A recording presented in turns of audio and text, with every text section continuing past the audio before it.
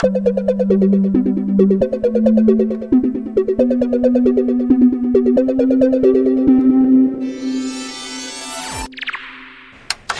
episode 9 of the Gaming Memories podcast, where I, your friendly neighborhood prophet, seer, revelator, the only man ordained to communicate with the gaming gods in behalf of you, my digital congregation, also known as Roboclip, the blessed beatmaker, aka Cade Call, interview interesting people about their favorite gaming memories growing up. On this episode of the podcast, we have no shortage of interesting as Chase Henson joins us for a weekly gaming sermon. Chase Henson is a fellow drummer, which makes him a bona fide badass. He slams the drums, he's got great technique, great chops, and he plays for a very interesting band. They're kind of like a indie avant-garde, sort of all over the map. They ebb and flow between a bunch of different styles. They are called Mome Wrath. M-O-M-E space W-R-A-T-H. Make sure to check them out. I'll put links in the bio, links in the description. Chase is also a Smash Brothers pro gamer. Not really a pro gamer, but I met Chase at a Smash Brothers tournament in college, and he whooped my ass. Last, and definitely not least, and in my opinion,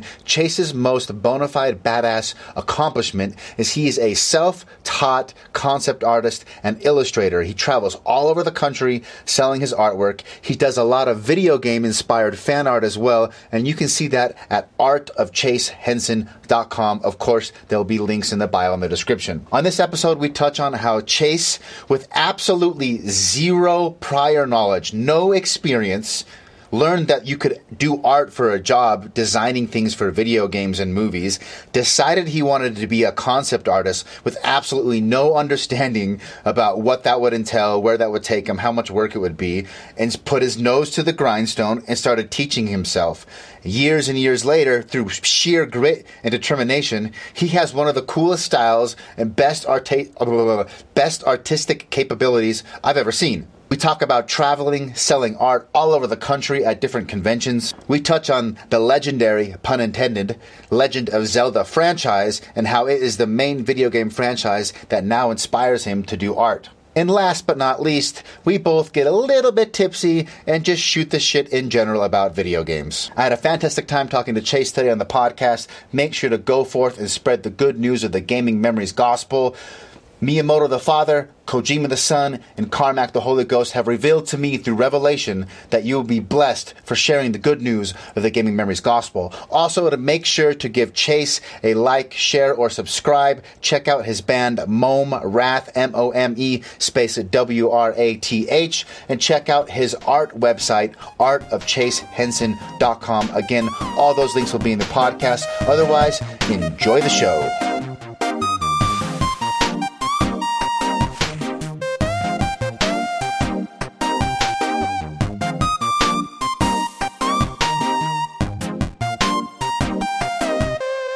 And we're recording, but we can start officially whenever you'd like.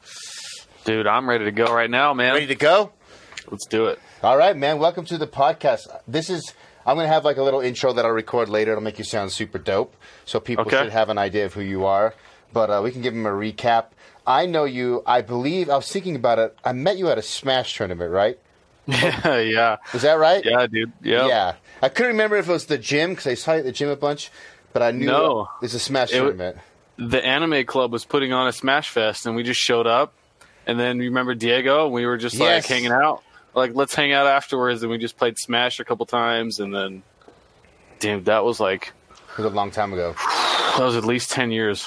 At least. It was the Wii Smash, I believe, right? Not GameCube? Yeah. Yeah. That's crazy. And I remember you saying you wanted to get into art, and now 10 years later, that's pretty much all you do, it seems like.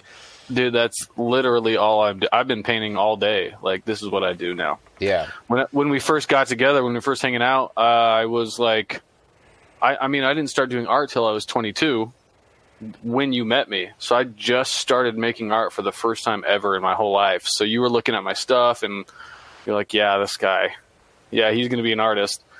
10 years later, dude. I never doubted you. Everybody did. And then when you start getting good at it, they're like, oh, I never doubted you. That's just generally how it goes. That's how it goes for everything. Are you doing I mean, I see you doing a bunch of illustration work. I've seen you on Instagram pop up like at some. Looks like you're doing different cons and expos. Oh yeah, yeah. So this year I've been really focusing on doing conventions. As far as like artists making an income, there's a couple different venues that they can hit. They can do freelance illustration, working for big companies, doing like board game covers or little icons for games, or working for Magic the Gathering, just like simple single illustrations. Or you can go into the convention scene. You go to Comic-Cons throughout the country. There are people who just do conventions all across the country, sometimes, in Europe or wherever they're going.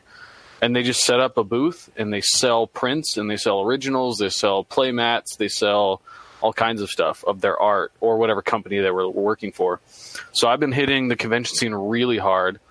I just need a couple different revenues for income. If I want to make art a full-time thing, like I've been planning to for the past 10 years, then I absolutely have to hit the convention scene, for now, at least. So what's the ratio of convention versus other revenue streams you're doing from art?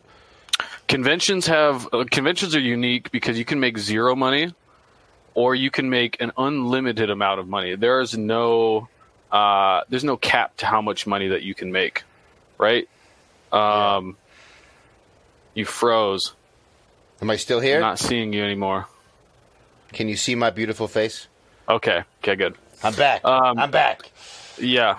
So, yeah, conventions, you can make an unlimited amount of money. There is no cap to how much you can make per painting that you made. Let's say, like, I did a Breath of the Wild painting for Zelda, which is one of the most influential games, and we'll get into that in a minute, that I've ever played in my life.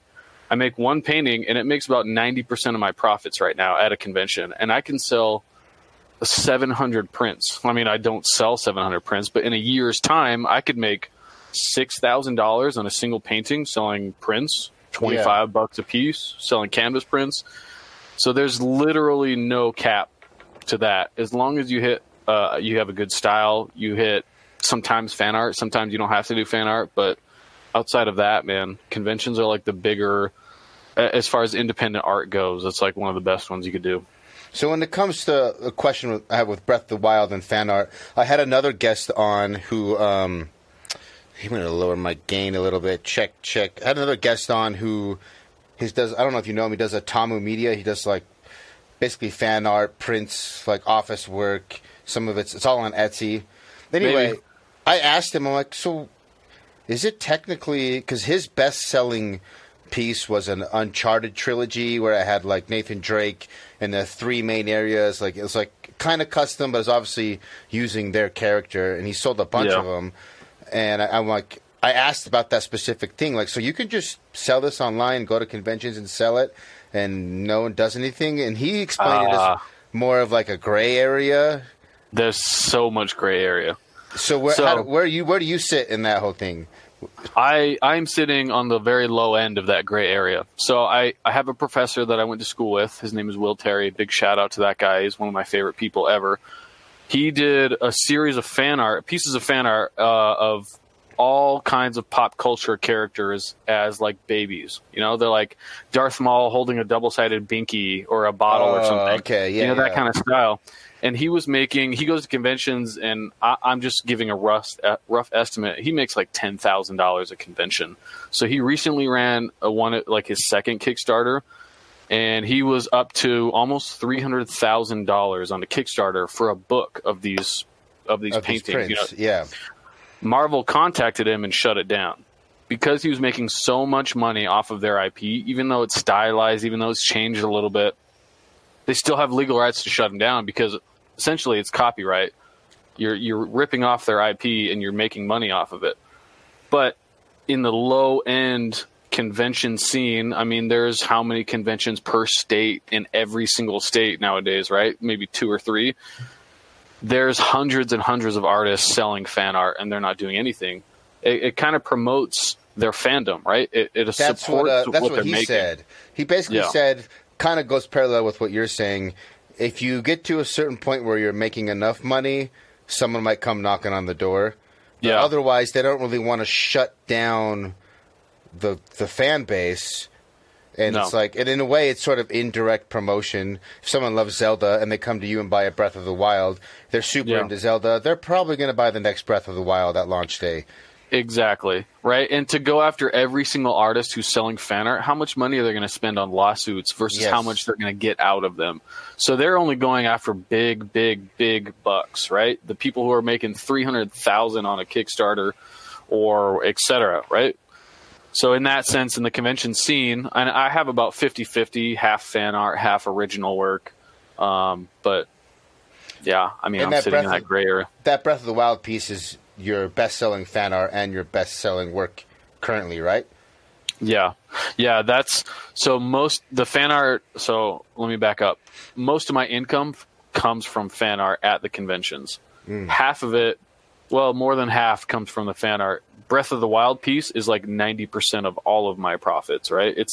I don't think those numbers made sense, but that one makes the most money at any convention, anytime. So I have to have tons of stock. That's like my golden goose. Do you as far have as convention. an online shop where people can find you and buy this stuff? Yes and no. I have a Society 6. Actually, if you go to my website, you click on the store, it'll take you to it. But they take so much from me. Like if I sell a canvas print, it's like, I don't know, $75, but they take like 70% of that. Wow. So I don't really sell online because running an online shop is so much of a hassle and it's just really not worth it. So I typically just do conventions and sell in person and go to these places. Nice. What other fan art have you done that's done well besides?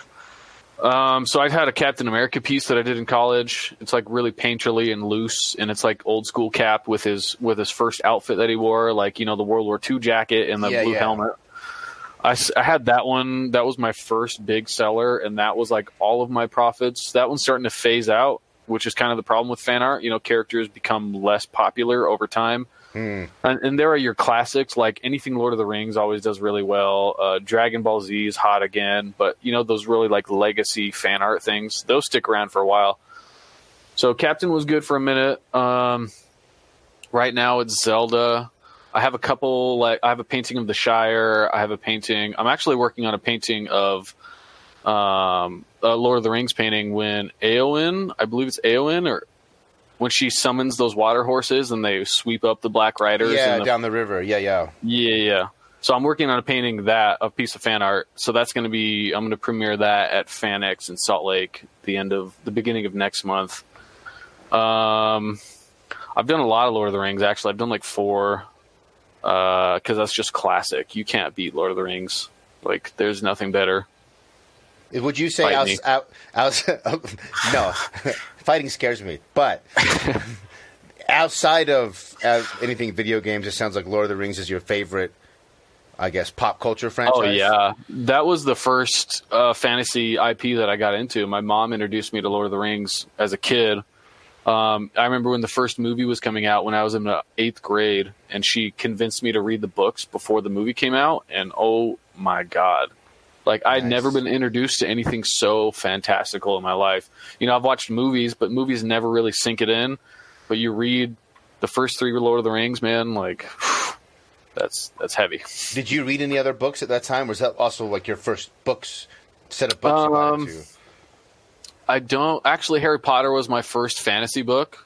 I started in like 5th grade, and I read all of them, all 7 or 8, whatever they're at now, multiple times. So that was my first intro. But Harry Potter is like the first evolution of fantasy. You know, it's like the Charmander when Lord of the Rings is like the Charizard. You know what I mean? Yeah. Like, it's really basic, and it's great. It's classic. It's a legacy, but it's no Lord of the Rings. So you were into reading a little bit, but Lord of the Rings came and just blew your little Slapped mind. me in the face. Yeah. Slapped me in the goddamn face. Were you playing games at this time? What was the first game, the very first video game you can remember? My very, very first video game, I'd have to say like Super Mario 3 on Nintendo. That's a pretty common one. Yeah, that was the first one I remember really enjoying. I think I had a bunch, but none of them really stuck. I was really young, you know. I'm 31 now, so yeah, you're 3 years. I was young when the NES came out as well, so you would have been really young. Yeah. So that was like the Mario games were the ones that stuck in my head.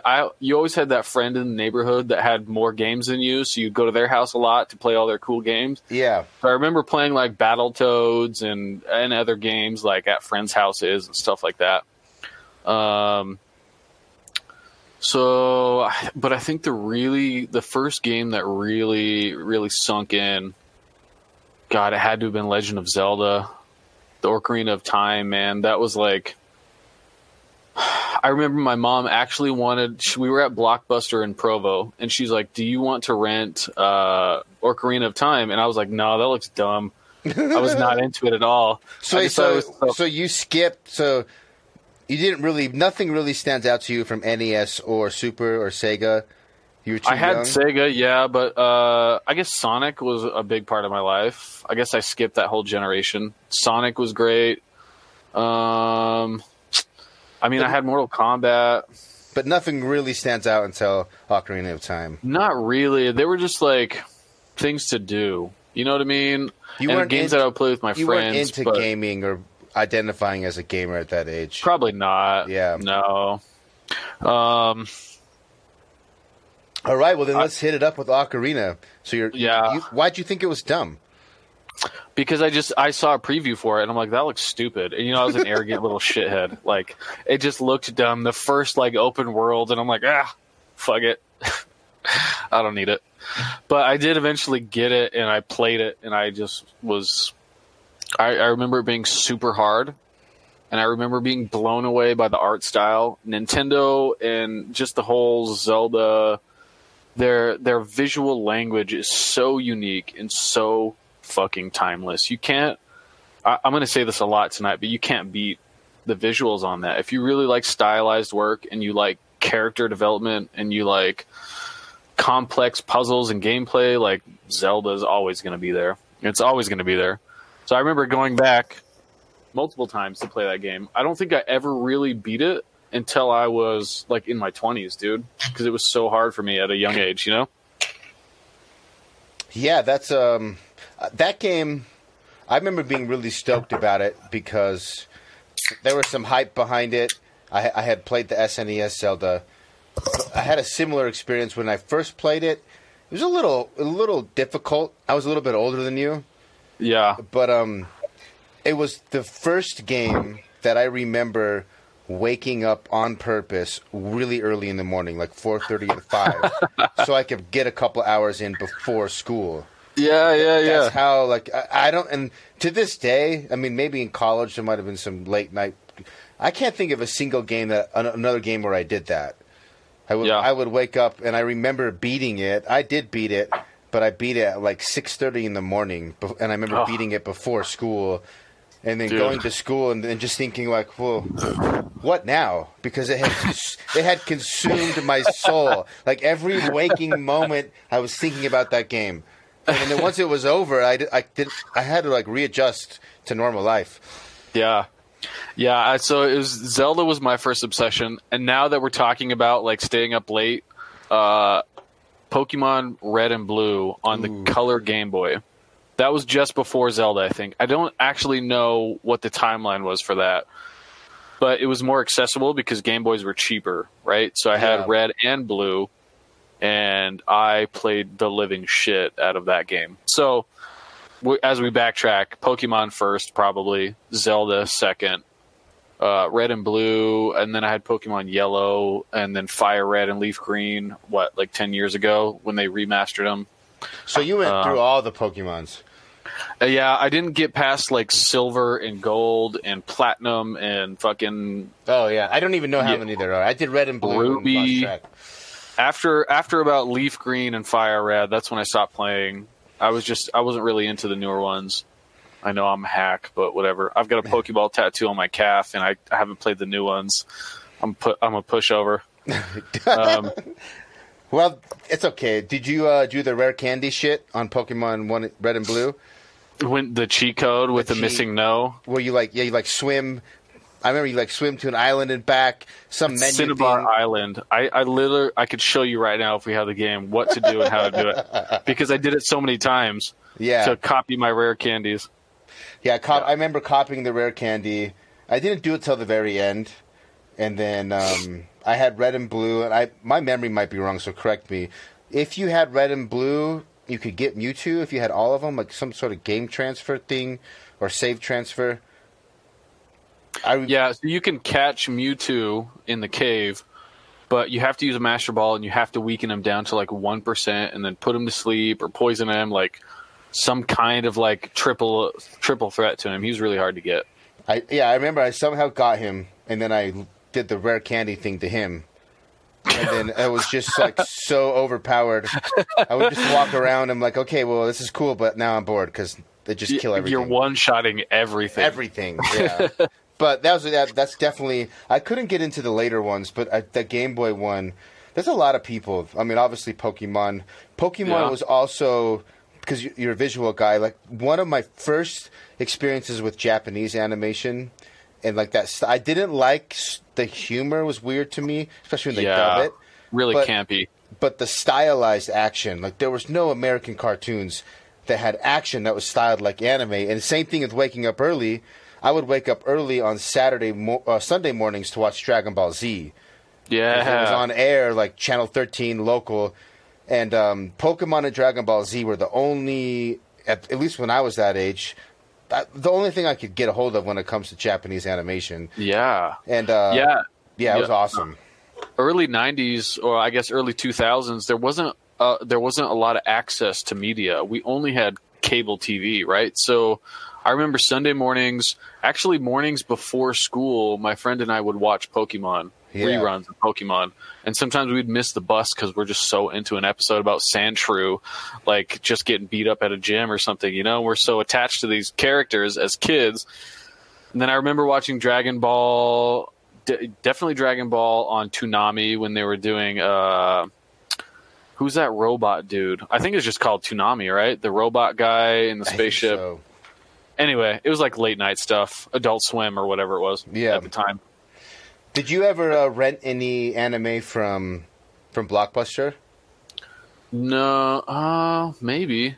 Because I got a hold of some. Like once I kind of figured out, like, oh, this Japanese stuff all has this really cool action scenes. Yeah, dude. I rented. Have you seen Ninja Scroll? Yeah.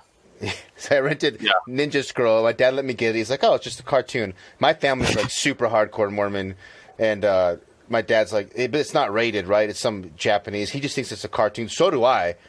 And then he gets to the scene. For those of you who haven't seen it, I think I mentioned this in another episode. There's a scene where like a girl, she's like the king's bodyguard, and she's been poisoning her body her whole life, so she's immune to poisons. But her blood is like her blood. If you kiss her, you'll like get poisoned and die. Yeah, dude. Well, this like demon monster basically starts to rape her and sucks on her boobs. And my dad walked in like when that was happening, and he flipped shit. And he thought like yeah, he was bad. He thought I knew. I was like, I swear I didn't know. I just liked, and I was like, I think I said, I just like Pokemon and Dragon Ball, and I thought this was going to be like that. And it was, by the way, the action, it was awesome. And anyway, I ended up getting a hold of that movie later and finishing it. But it was hard. And like, if you were individual style, and to this day, the only thing I've seen, have you seen Attila or Alita Battle Nun? Oh yeah. Alita, there were moments where I'm like, this feels like a Western movie, but it captured some of the anime with its own, like, it was close. Yeah, it was a Western translation of anime. It was just like, it was a weird combo. It was like fusion. There was parts I didn't like, and there was parts that were mind-blowing. Yeah, the graphics were amazing. The whole show was amazing. Yeah. Yeah, dude, those old school, like, Pokemon's always been a big deal for me. I remember as a kid, like, playing Pokemon cards. Speaking of, like, games, that was probably, it's not a video game, but it was my first obsession in about 5th or 6th grade. I can promise you that I was the first kid in that school to bring Pokemon cards. Me and my friend Scott. You were the OG. Pokemon cards. I am literally the guy who brought them. And people would make fun of us for playing Pokemon cards. We had no idea how to play, but we just like set up in the in the recess area, and eventually got so popular that everyone in the school was getting them and they were trading them. And then we got into 6th grade, and it was so like commissary. We were trading them back and forth, and we were ripping off kindergartners, giving them like a Diglett for a Charizard or something. You know what I mean? Eventually, it got banned from the school, and we were trading in the bathroom like they were drug deals. Like, you got that Machamp, dude? We were in the bathroom trading cards, and we had like sheets of like, the books with the sheets and the holographics, and we had them organized by type or whatever. So that was a big obsession for a long time. And I tried my hand at tournaments, and I always got wrecked. I'm not very good. Well, at that time, I wasn't good at strategy games. I was more like a smash and grab kind of gamer kid. Too much energy, yeah. ADD out the ass. That story is really similar to what a lot of people experienced. Because I'm 4 years older than you, 5 years older than you. We had the same thing happen. I wasn't the OG, but Pogs got really big at our school. Yeah, dude. And Pogs were first. Pogs were first, yeah, I'm sure. And sorry. No worries. In fact, I'm going to use this chance to take my hoodie off because I'm hot. Yeah. Yeah, Pogs were super popular. I have to plug in I plug up my AC vent because it's loud when I do podcasts, so it starts to get hot in here. Yeah, Pogs were... I don't know who started it. I don't know. Did you play Pogs at all? Oh, yeah. That was the first thing that got banned in my school. I was in 1st grade or kindergarten or something. You would have been a little younger. I think I was 5th grade or 6th grade.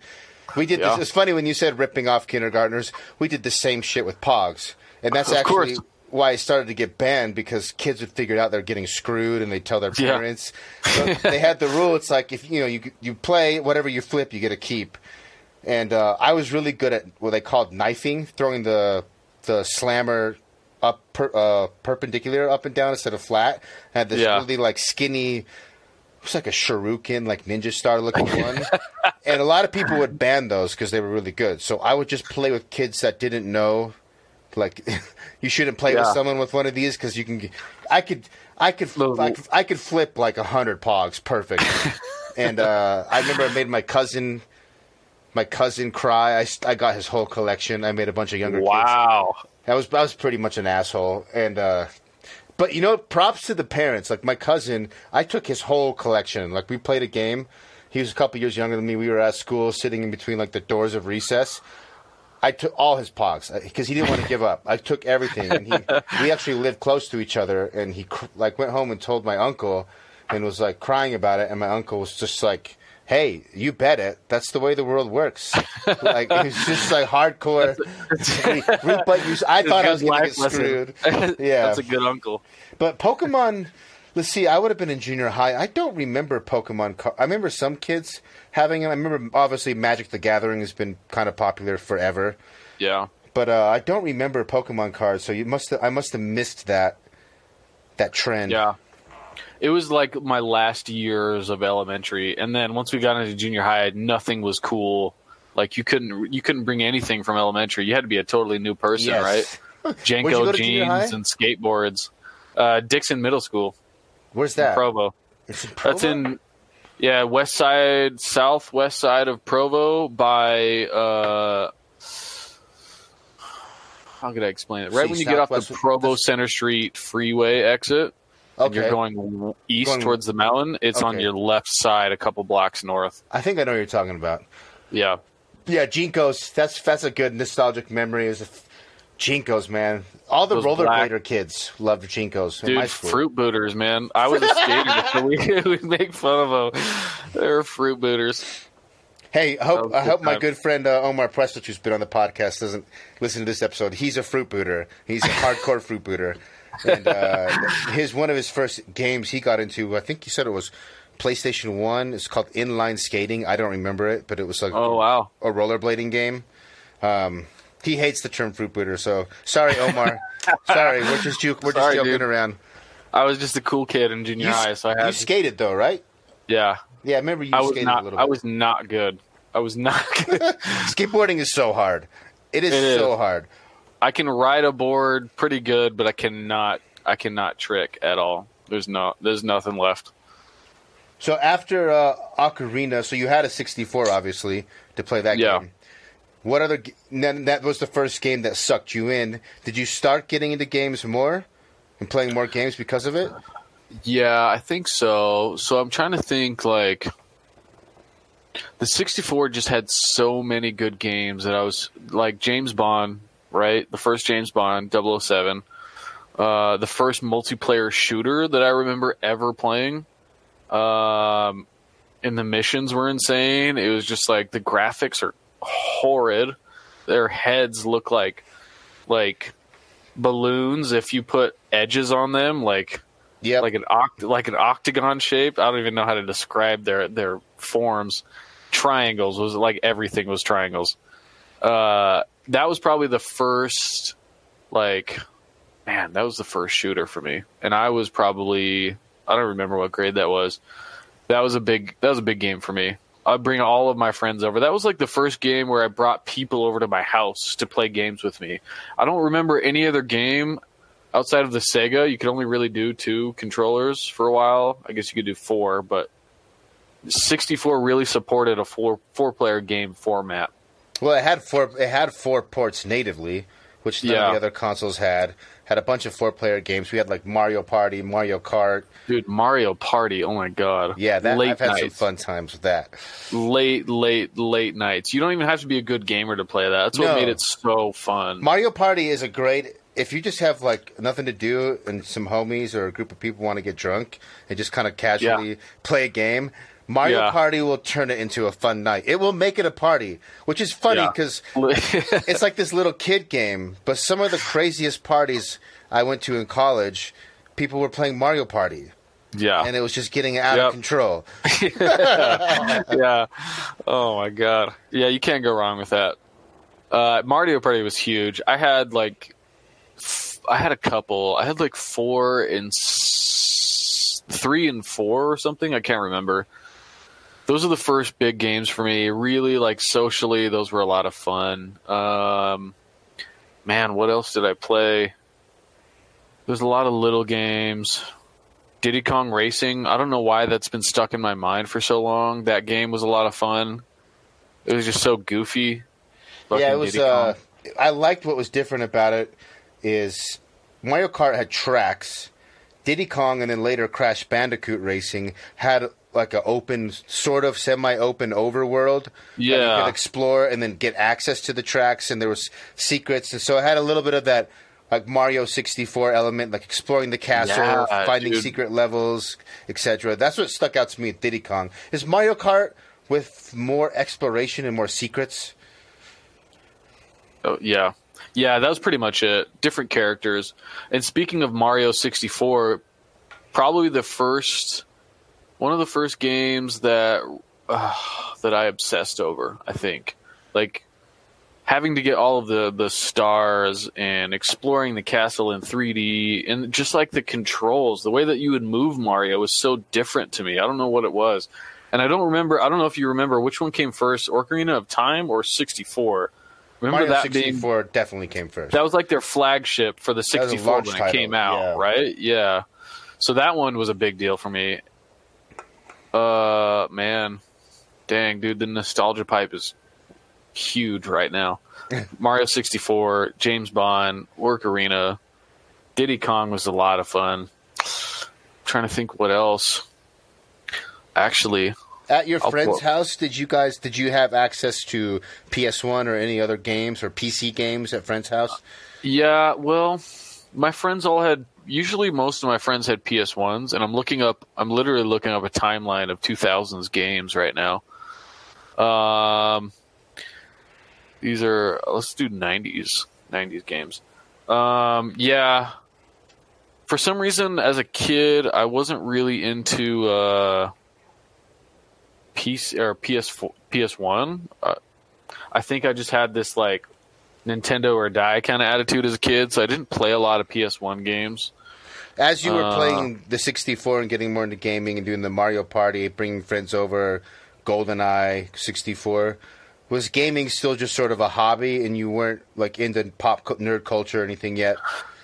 Yeah, no, I think because I actually struggled a lot in elementary school, junior high, high school. I didn't do well as a student. It just didn't fit me.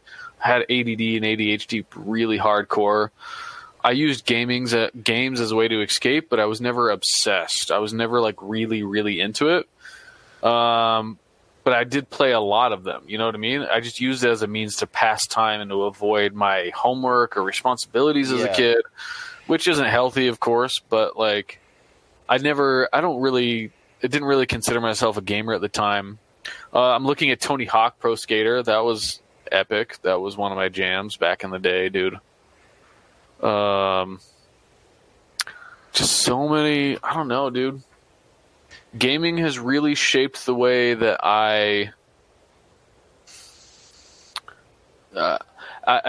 when I was young, I used it as a way to escape, right? I used it as a means of avoidance, to avoid my responsibilities, to not feel guilty about not doing well in school or not doing well as a person. So I used it as a way to escape, but it has influenced me so much that it actually is the thing that got me into art in the first place. That's what I was going to ask next is like, obviously, I think you were blown away by the art style of Ocarina in that world. Did you start thinking about doing art then, or was it just like, oh, this looks cool, but the idea of doing art hadn't popped in your head yet? Well, it didn't pop into my head until I was in probably about a year or two before I met you, and I had no idea, had no clue that being a concept artist was a job. That someone was designing monsters, someone was designing environments, someone was designing characters, all of which requires some 2D art. You know, someone's got to design these monsters. Someone's got to design the way that Zelda looked or Link looked, right? I had no idea that this was a job. And once I found out that people were designing monsters for a living, I was like, what? Why am I in college to be an aircraft mechanic? I was literally doing this. I didn't know that's what you were doing. That's not a bad job, by the way. It's kind of cool. Yeah, it's better than it's slightly better than being a car mechanic, but when the economy crashes, that's the first industry to go, like travel and that makes aircraft sense. stuff. And I guess if you fuck up, people die, then you probably feel terrible. Oh yeah. People die if you fuck up. Yeah, that's a lot of stress. So I was in school to be an aircraft mechanic. I was about 21, 20 or something. And I just started drawing to keep my attention in class because, you know, classroom settings are just not traditional classroom settings really trigger me, and I just can't pay attention. I really, really, really just start daydreaming. I think about random stuff, mostly fantasy stuff, because that's what I use to escape. And so in the long run, it definitely helped. But I was in class and I was drawing, and then I found out concept art was a thing. And at that point, I was just like, I don't like doing this. I switched to UVU, studied illustration. I didn't know where to study first. They were trying to send me to the digital media department, like the programmers for games and stuff. And then I talked to one of the illustration professors, and he was just like, no, you should be in illustration. If you want to design for games, environment design, character design, whatever. So it was because of gaming, and I can't give this enough credit. If I wasn't into gaming, even a moderate amount, then I definitely wouldn't be an artist. I would have no motivation to do fantasy. I wouldn't have the motivation to like create characters or these crazy gods and goddesses that I'm working on right now. All of the gaming that I did, even if it was in like small games, like it doesn't matter if it was Resident Evil or Final Fantasy, like these games all had an impact on me. Granted, they're just kind of time killers for most people, but it was enough inspiration for me to be like, this is a job and it's possible if I'm just good at it. Okay, I'm going to just jump in. Luckily, I was just ignorant enough to jump right in and be like, yeah, I'm going to be a concept artist. Had no idea how fucking hard it was going to be to actually be good at art or even moderately good. Jesus fucking Christ. That's 10 years. I mean, that's what I did, start a record label. I'm going to do music. Just naive. And then I switched to do like a different business because that's why I wanted to talk to you. Is like you stuck with it. I put like 7 years into music, and then I shifted. I'm like, well, I gotta like pay for wife and kids. I need to do something that has not everything's competitive. But what's interesting about like the music or now that I actually have a really good friend I want to hook you up with. His name's Kelton Cram. He's going to come on the podcast. He does concept art. He did like the new Jumanji. He did all the Turtles, Transformers, like some big stuff, and he does a lot of kind of indie stuff as well too. I'll link you guys up. But that'd be awesome. I was talking to him about it as he was coming up. I was doing music, and it's really, there's some industries where the top 1% make it, and then the top 1% of those actually make a decent lifestyle. Yeah, and that's where like music. And and there's other industries where like the top 10% make it, and 8% of those have like, it's still competitive, but it's not as like zero sum. I guess there's only so many big movies being made, and they only need so many concept artists. There's only so many big video games being made, and there's a very limited cap to jobs out there for concept art. Oh yeah. For the big guys, for those big high-end jobs, they're all hiring each other. They're all friends, right? Because they're on top. Yeah. And there's a lot of, like, smaller mobile gaming, right? There's a lot of small people making just games for your phone, right? They need illustrators to do their load screens, to do their icons. There's a lot of work. It's just hard to find them. It's hard to get your name out, especially with the internet being making it easy for everyone to get their portfolio out there. Like there's no way to predict what road you're going to take. You can't just say, I'm going to be a concept artist for AAA titles. You can't. You literally cannot plan that, because every step that you take, every convention that you do, you meet someone new, every meeting, every podcast, like what if we meet up with this other guy, you guys hook us up, or you hook us up, like we talk. Maybe I get some big jobs from it. Maybe I don't. Maybe we become friends. Like you just have no idea. Maybe you become homies, and 10 years later it turns into something. You never know. Right. Yeah. Exactly. So it's all of these small baby steps towards success, and sticking with it the entire time is fucking grueling. I have sacrificed every part of my life, my social life, my love life, my time with my dog, the time with myself. Like I spend every single day making art, and it's still, after 10 years of doing this a lot, it still doesn't feel like enough, and it feels like I'm still playing catch up, right? Because I started late. I feel like I started late. I was in school with people who were drawing from the womb. They came out with a pencil in their hand, like drawing. That's what I was going to ask. With your ADD, were you not doodling in elementary and junior high school? I don't remember a single moment in my life. Maybe once or twice where I tried to draw, and I did a house with a square and then a triangle on top, like how everybody else does it. But until I was 22, did I not? Oh, so you dove in. You dove in with I'm going to be an artist, even though I've never done art. Blank slate, complete blank slate, no experience, no idea, and luckily no bad habits, because I had not developed any of those. That's true. Right? That's a good point. So I came into a college atmosphere with professional artists teaching these classes, teaching me from a blank slate, saying, you need to focus on the fundamentals now. So that's what we're going to do. Color, value, composition, anatomy, lighting, whatever. And giving me all of this information all at once from a blank slate. And I progressed faster than most of the students in my class, right? I was blowing past them at the last year that I was in college. The first 4 years were grueling, being the worst one in the class almost all of the time. Yeah. Until about the last year of school, when I was really just like picking up steam really quick, And I haven't been in school since 2016. So it's been about 3 years now, 4 years. Yeah, beginning of 16. So it's been a little over 3 years. And I've progressed a lot. I wouldn't say that I am professional yet. I would say that I'm entry-level professional, and I'm just starting. But you're getting there. Like you're seeing consistent progress. It's just, like I said, anything that's professional. Have you heard the 10,000-hour rule? I'm sure you have. Yeah.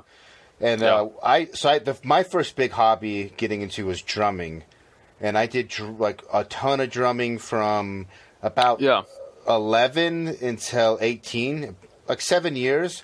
And I sat down once, and I just remember being obsessed. Like, I had a class in high school that I could practice. Then I'd come home and practice more. I'd practice on the weekends. I remember, like, hours and hours working on rolls, throwing my sticks, getting frustrated, like trying to learn the song, and like I put a lot of hours in. And then later, when I learned about the 10,000 hour rule, and I got good, but obviously I go online and people would be so much better than me. I think, how? Like I've practiced so much drums, and then I calculated the hours, and I was at probably at 3,800 hours. Oof. 10,000 hours is a lot of hours. Like it doesn't sound that long. It's a lot. It's 10 hours. It's about 10 hours a day for 8 years. Yeah. The thing is, you can't do anything 10 hours a day. You can't focus for 8 years. For 8 years, so you're getting at most through 4 hours on For me, drumming the longest practices I probably would get in was 4 hours, probably the max. Yeah.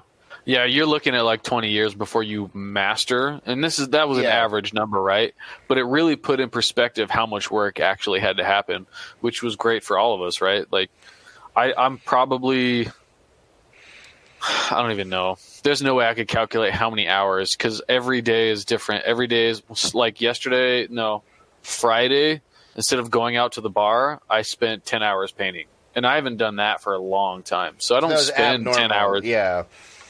Yeah, I don't spend 10 hours a day. I spend, because my process is very efficient, I paint digitally, so I have a very quick style. I have quick steps. I figured out the process pretty well. I can finish my most intense painting right now is maybe 15 hours tops. If you go to my website and look at the top 3 images, one of those might be 15 hours. The rest are under that. So I do spend a lot of time creating, and I create a lot of art very quickly. But 10 hours a day, come on, dude. You can't have a social life. I'm single. I get lonely, dude. I want to be in love. You know what I mean? But I also love fucking painting almost more than being in love. And I'll cancel dates. I'll cancel hanging out with friends. I will literally tell my dog no so that I can fucking finish this painting because I'm so pumped on every single one. Sometimes they fall flat. Sometimes they don't. But otherwise, I spend most of my days painting. It's a very, very lonely pursuit. And I play drums in a band as well. I'm still playing. I don't remember the last time we talked. I was playing in a band a long time ago. You actually did sound. Oh my God, I forgot about this. So you did the sound for my first band on our first show at the Oz Pool Hall. Do you remember that? Holy shit! I would have never remembered that. I do remember that. Dude, that was my first show with my first band, and we were so bad. I remember we showed up, and they were like, we don't even have a mixer. And I was like, well... They have nothing. They had nothing. I was like, I had played a bunch of shows. I'd never been to a venue where they're like, oh, we have nothing. Oh, really? So I remember, running around to, picking up gear from my studio, calling... We somehow scrapped something together. Yeah. So a funny story about that. My first show was probably my worst show that I've ever played in my entire life. Not because of how bad I was as a drummer. I was terrible, by the way. I was fucking terrible. I'm glad you didn't stay because it's so bad. So the drum stage was 3 feet too short for my kit. And the legs of my bass drum hung off the edge. So the bass drum had no stability. So it would rock back and forth, and it had my toms mounted on top of it. Yeah. So the weight of the toms and me hitting them would rock it back and forth the entire show. And as I kicked the bass drum, because I had to pull it in away from you. Yeah. I had to pull it in tight to my knees so I could barely hit it. It would slide off the edge, and the whole bass drum and the toms on top fell off of this 6-inch ledge, where my stage was.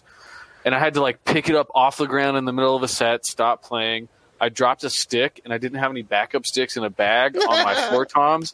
So I had to stand up and walk over to grab a drumstick off of the ground in the middle of a song. And it was just disaster after disaster. First show ever. Anyway, and I'm glad you were there. Or at least set it up. That's fucking hilarious. I had completely forgot about that. Yeah. Great memory. Great memory. That was. But you were, at that point, you were into games. So... Yeah. So once you started doing art, did you kind of get into games more at that point? I got more into everything. I got more into reading. I got more into movies, anime, gaming, everything that had a visual language that wasn't of this world. I was so... okay. I think the biggest reason why I started doing fantasy art, because I was so used to shutting out the real world. A lot of my childhood was shutting out like how terrible I did in school. So I used fantasy as a means of escape. So naturally, when I started doing art, fantasy was the first thing I wanted to do. Anything that had nothing to do with our real world. So dwarfs, elves, anything high fantasy, anything sci-fi, anything that just didn't exist, I was super fascinated with. So I got really into anime, because anime is just like, they have the craziest concepts, something that we would never think of for a fucking anime. That's true. Like, mind-blowing like just storylines that don't make sense, but they tie them together and they're always good. What's your sometimes they don't tie together so well. I can think of a few. What's your favorite anime right now? What's the GOAT? My classic anime, my go-to is always Full Metal Alchemist. Probably the most solid story, like the idea, the visuals, and the animation. Just easily, I could watch it over and over and over, and I have multiple times, the whole series. I've only seen Brotherhood, the newer one. I haven't seen the original. Brotherhood is the only one you should watch, because the other one is fucking garbage. I tried the live action movie, and I made it about 15 minutes in. Oh my god! And was just like, how did this? I just remember, like, anytime there's a really bad movie or a really bad commercial, I get this a lot. You know the commercials at movie theaters, the local ones, for like Mountain Star Credit Union, and like these. Every time something really bad video comes out, commercial, anime, I just think someone got paid a lot of money to do this. Yeah. And whose job was it to say, yeah, that's good enough. I think this will work. Some shit. It was so bad. So bad. Dude, some shit director. Yeah, I watched Brotherhood on a recommendation from Todd Robbins, Kuma Films. He's on that podcast.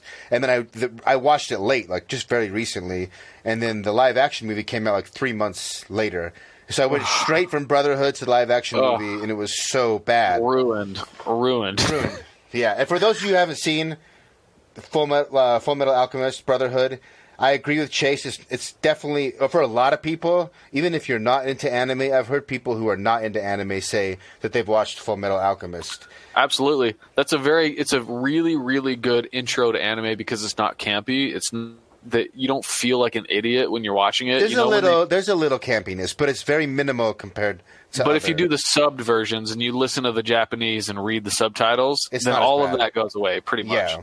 I don't listen to the dubs. No, never do dub. If you're going to try anime, don't do any dub. anime. Exactly. Don't do dub. Just read the subtitles. Yeah. It's better. What I liked about that, for those who haven't seen it, it's like it has this really cool concept of alchemy, which kind of ties back to the Middle Ages, when people were trying to turn different things into gold, and they call it transmutation. But people have superpowers like Marvel or whatever. But it's all based on this, what they call the rule of equivalent exchange. Yeah, which is like you can't make something out of nothing. So they'll use like the seismic waves from the Earth moving, change that energy into whatever alchemy, fire or wind or whatever they end up using. But there's like you froze on me, man. Oh, can you my back? Okay, no, you're good. Back. And so I was just explaining equivalent exchange. And what I liked about Full Metal Alchemist is it's not really, what's the word?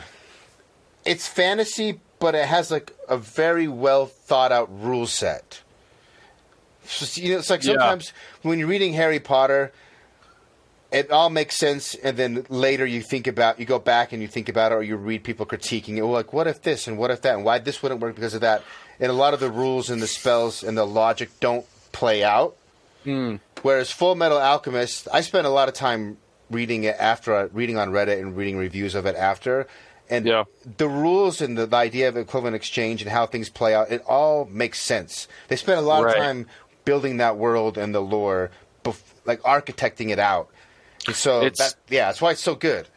Yeah, so it's levels of the magic systems, right? You have to have, like Harry Potter, for example, there is no magic system. There's no limitation. As long as you know a spell like Wingardium Leviosa, you can lift some shit up, and there's no consequences for the actions, right? You can literally, if you know the spell, you can do it.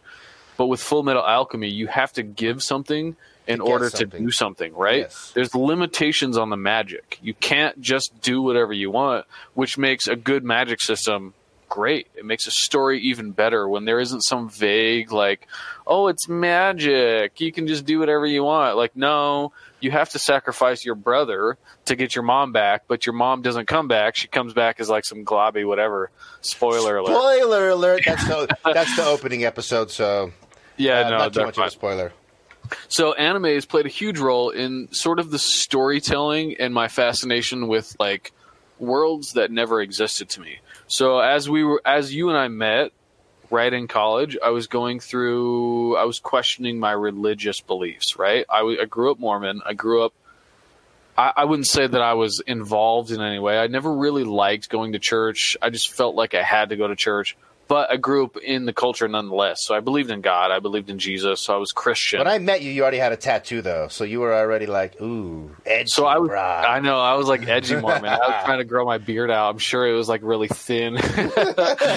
So at the time, Diego and I, my buddy that you met, you remember Diego, him and I were questioning religion. Like because of him, I started thinking about like, we read books on Buddhism and we read books on just random religions. And then we started reading some atheist literature, and I was really starting to connect with the idea that God, that very specific Christian Judeo God, doesn't exist, right? And then I started to study, like, what is the history of God? What is the history of gods in general? Why don't we believe in the Greek gods? Why don't we believe in the Hindu gods? There's a billion people in the world that still believe vaguely in the Hindu gods. Not all of them believe that they really exist, but they use them as examples, right? So I started studying mythology, and I started studying the cultural impact of believing in mythology and gods in general. So while I was in college, I started an atheist club, and I went through a very anti-theist. I was one of those asshole atheists that was really in your face, like, your God doesn't exist, and I just felt so hurt. So I was like projecting it onto people, and it was terrible. It was super shitty. And I wouldn't even consider myself atheist. I would just consider myself a believer in mythology. Like, I just believe in active mythologies and inactive mythologies. The Greeks and Hindu mythology is sort of inactive to me. No one really is like following along with it.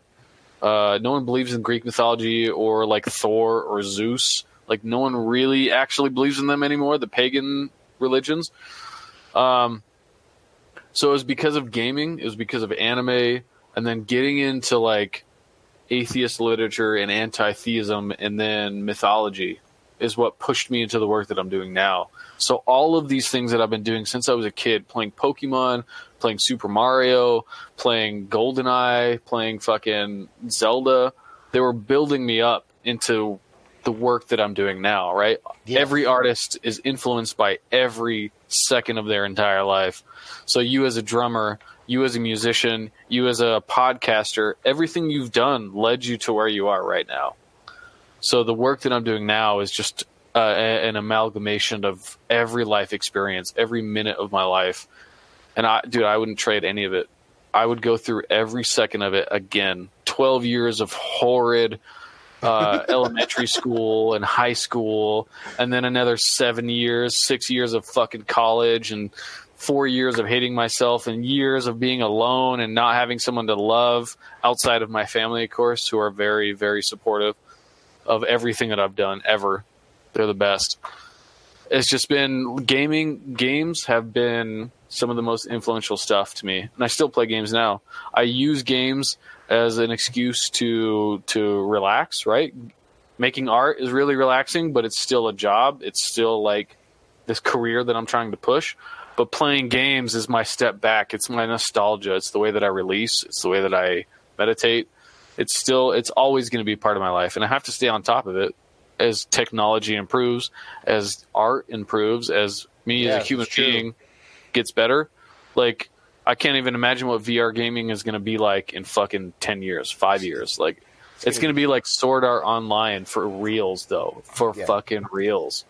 Assuming an asteroid doesn't kill us like a Majora's Mask or something, things are gonna get But weird. we can go back in time. We got 3 days. Yeah, someone will have 3 days. Maybe that's the new Jesus story. Instead of resurrecting after 3 days, he goes back. What is I'm curious. So, when you make art, I've seen a lot of your recent artwork, which is a bunch of you. Speaking of active and inactive mythologies, I've been following your Instagram, and you do a lot of like god and goddesses. This has been a theme that I've seen you posting a lot lately. When I know other things are influencing you, but just in regards to gaming, you talked a little bit about Zelda. When you're making art, are you consciously thinking of any art styles of games, or is it sort of all go into your subconscious, get filtered by you? Is there anything that stands out, like I really love this art style from this game that I'm trying to mix in somehow? Yeah. So when I'm thinking about creating a new painting, I generally have a theme. So I started about last year, to backtrack a little bit so I can help explain what I'm doing now. About last year, beginning of last year, I started making some landscapes and I started making some art that didn't really have a theme or continuous consciousness to it. It was just like, I have an idea for painting. Oh, another painting. It was just like random. So I started doing a bunch of paintings, and then I noticed after about 7 to 10 that they all sort of had a theme, and it was generally like epic landscapes, some human, like some kind of beings with crazy powers, like floating rocks in the air, and just like very mythological style, epic people with abilities, just that kind of shit. So I realized that there was a story amongst all this, and I had no idea what I was doing. I just noticed it after the fact. And my friend was like, man, the future of being a fantasy artist is having a personal project, going to conventions, selling your idea, creating your own stories, writing a comic book or doing an art book with stories in it, that kind of stuff. So I realized, like, yeah, there's a theme here. I need to flesh this out. I need to take this idea and just really dig in to my subconscious and why I make art. So I dug into mythology. I dug into my atheist phase. I dug into my childhood to figure out what I really, really enjoyed about storytelling and making art in general. So I came up with this idea of this, because I had a bunch of paintings of gods and goddesses, I came up with this idea about an archaeologist who I was branding as me. This was basically me in the story. This archaeologist named Reed, who was trying to discover that these old gods used to exist. Like, in his world, people kind of believed in the old gods, but there wasn't a lot of proof. So that, like, harkens back to my atheism, right? Like, does God exist? Or what about these old gods? What about all these other gods, the old and the new, right? So this archaeologist named Reed is trying to discover, because he's a celestial archaeologist, is what I've dubbed it, which sounds super epic to me. Really excited about Celestial is a great word. It's such a beautiful word. It's like epic, and it's godly, and it's like heroic at the same time. I don't know. So he's an archaeologist, and he's on a dig site with some of his... he works for a university, right? He's a teacher. He works for the university, and he goes on dig sites like an archaeologist would to discover artifacts and like dig up some old shit. So he discovers the Book of Olith. On one of his dig sites, he pulls out a chest. Him and his students pull out a chest, and the chest opens, and it's the Book of Olith, this ancient book, the first true evidence that these old gods used to exist. And it tells the story, the saga of the gods and how their famed downfall. So the first story is the first painting on my website. If you go to that one, it's the three sisters of creation, and there are like red, yellow, and blue. And it's like a landscape portrait, and it's got three women. Those are the sisters of creation. And in the book that Reed finds, he reads the stories of them, and it talks about how they created the universe. So every religion, every mythology has a creation story. You know, Hindu mythology believes in the sacred egg, or the I don't know what they specifically call it, but they believe that there was an egg, and it was hatched, and it created the sky and the earth. You know, Christians believe in the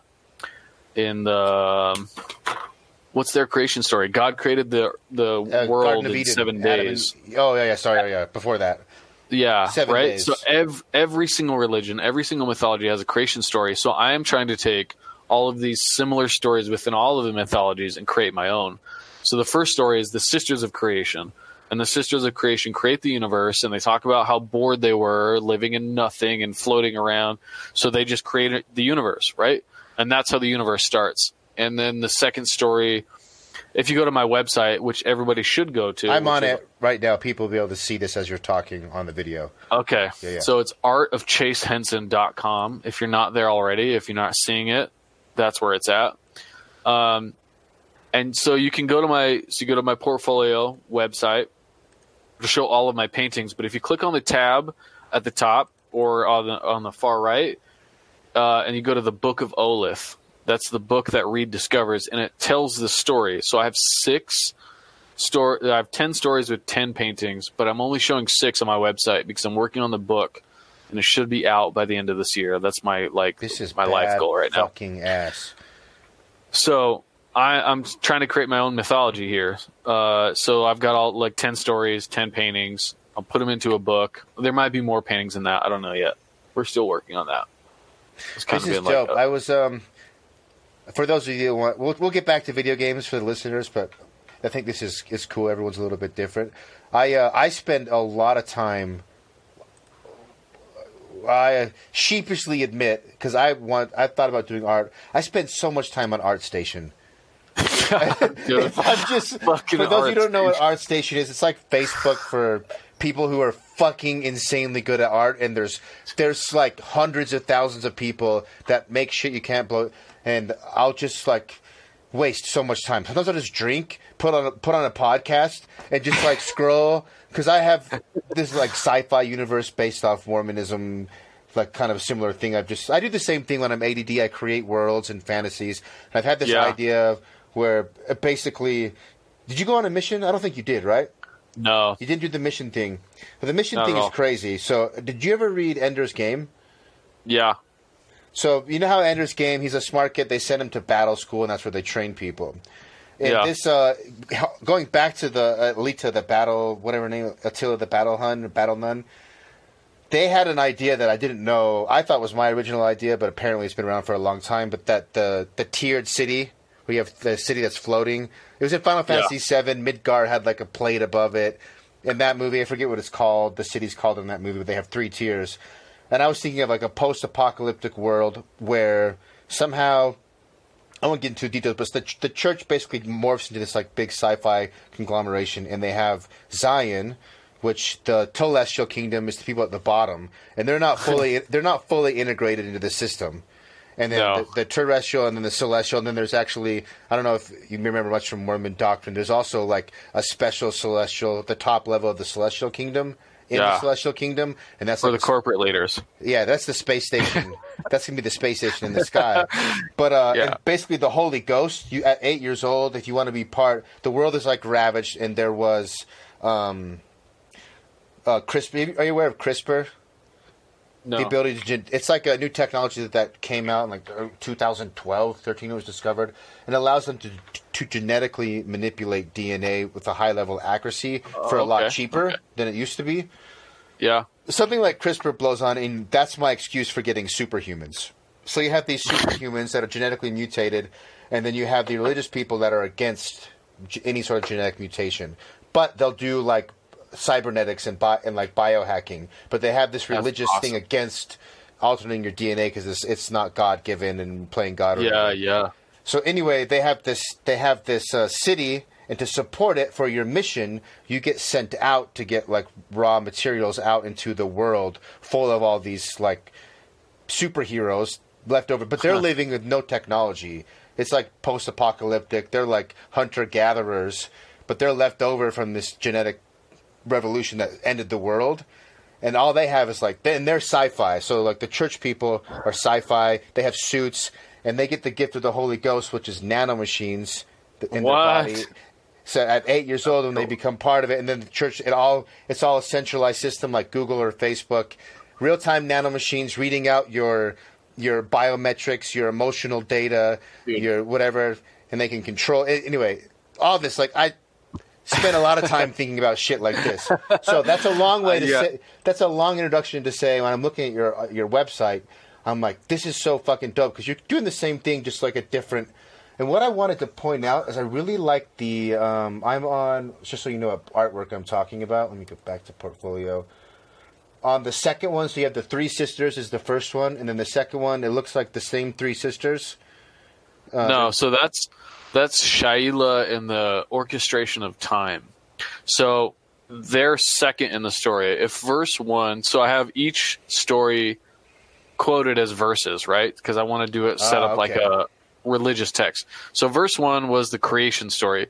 Verse 1.5 is when Shaila, that woman, and the three people, they're representations of time. So after they created the universe, the three sisters, time was inconsistent, and it was the future was starting before the beginning, and the present never really existed. So, the suns wouldn't set, and nothing could really start. So Shaila, frustrated with the timeline being inconsistent, she uses her powers to grasp it, to make it flow in one direction temporarily, right? Because time really isn't linear as we know it. But she controls the timeline and grabs it and allows time to flow, and the sun can set and the moon can rise and the oceans can go in and out. And so that's how we created the part of the creation story, is how people became to be, right? Because she's like the orchestrator of time. So that story itself is like a reflection of the three sisters. And so each woman, the woman in the middle represents the present time, and she's just a reminder to stay present, right? Because we can worry about the past, we can be nostalgic, and we can be concerned about our future, but if we're not paying attention to the present right now, right? Like, we're not really going to be happy. So the story is about like my interpretation of time and what's important to me. The present is fucking important to me, right? My dog is always in the present, constantly, 100% in the present. She is the most present being on this planet. So she reminds me as a human to stay present. So the idea is just like wrapped up. So I take all of these like cliches in mythology, creation story, the flood story, the apocalypse, the god of time, the god of love, the god of war, and I just put my interpretation into it. So that's my most recent painting, is the creation of time one. So and that's probably. Go ahead. I was going to say, stylistically, the art style on this one, and then also Dream Sequence is another one that I've pulled up. I really like. I don't know how to explain it. The landscape, like what'd you call it? Like the geo formations of like the sandstone rocks. Yeah, that actually sticks out to me. Other than obviously, there's something about that style that reminds me a little bit of. It's like watercolor mixed with one of my favorite art styles, which is from the series Darksiders. I don't know if you ever played Darksiders. Yeah.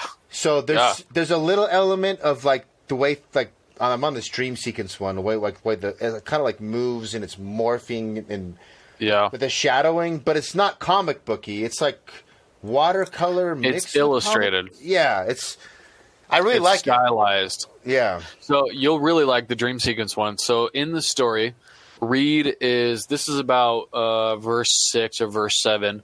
Reed is on another dig site and he discovers a psychedelic compound inside of a necklace that has a vial in there, right?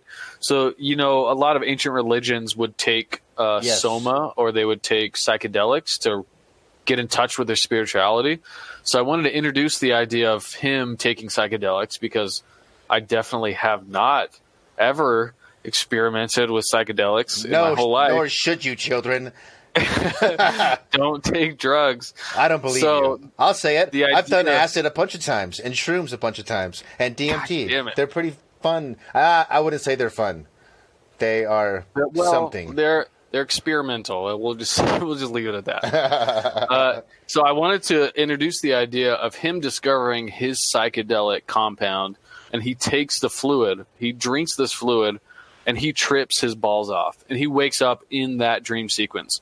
So I'm going to do like 2 more of those paintings where he's tripping his balls off, but I wanted him to go on a journey of self-discovery inside of his psychedelic experience, where he actually discovers that he has divine blood in him.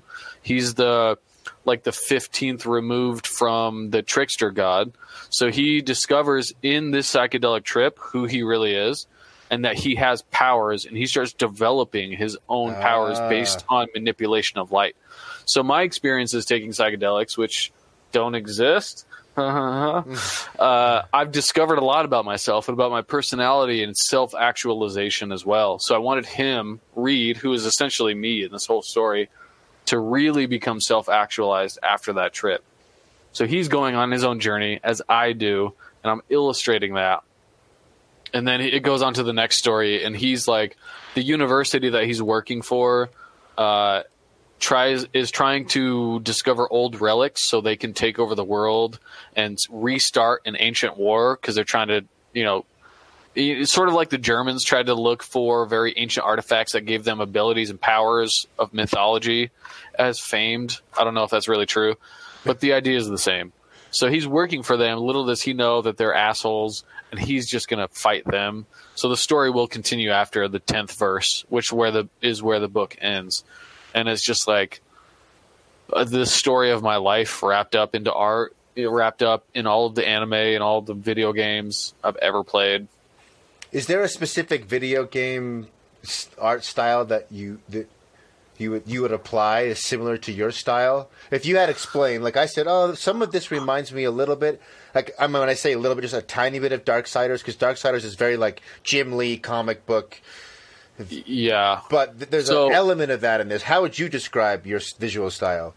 So when I'm going to pull up my website so I can just look at everything. So when I am considering doing a piece of art, dude, most of the time I'm heavily influenced by Studio Ghibli, anything Miyazaki. I know my work doesn't really reflect that, but the style and the dramatic colors and the emotion, right? So when I come up with a painting, I want to portray a certain mood. I'm working right now on a painting on his rough title is The God of Depression, right? He is the stepbrother to the Sisters of Creation, and he lives in the underworld. But everybody has been depressed. Everybody's been so sad that they feel like they're under the ocean, right? Yeah. So when I look to make a new painting, I think about the mood and what is my experience with depression and anxiety. And then I typically look through Pinterest for a mood, a very specific mood.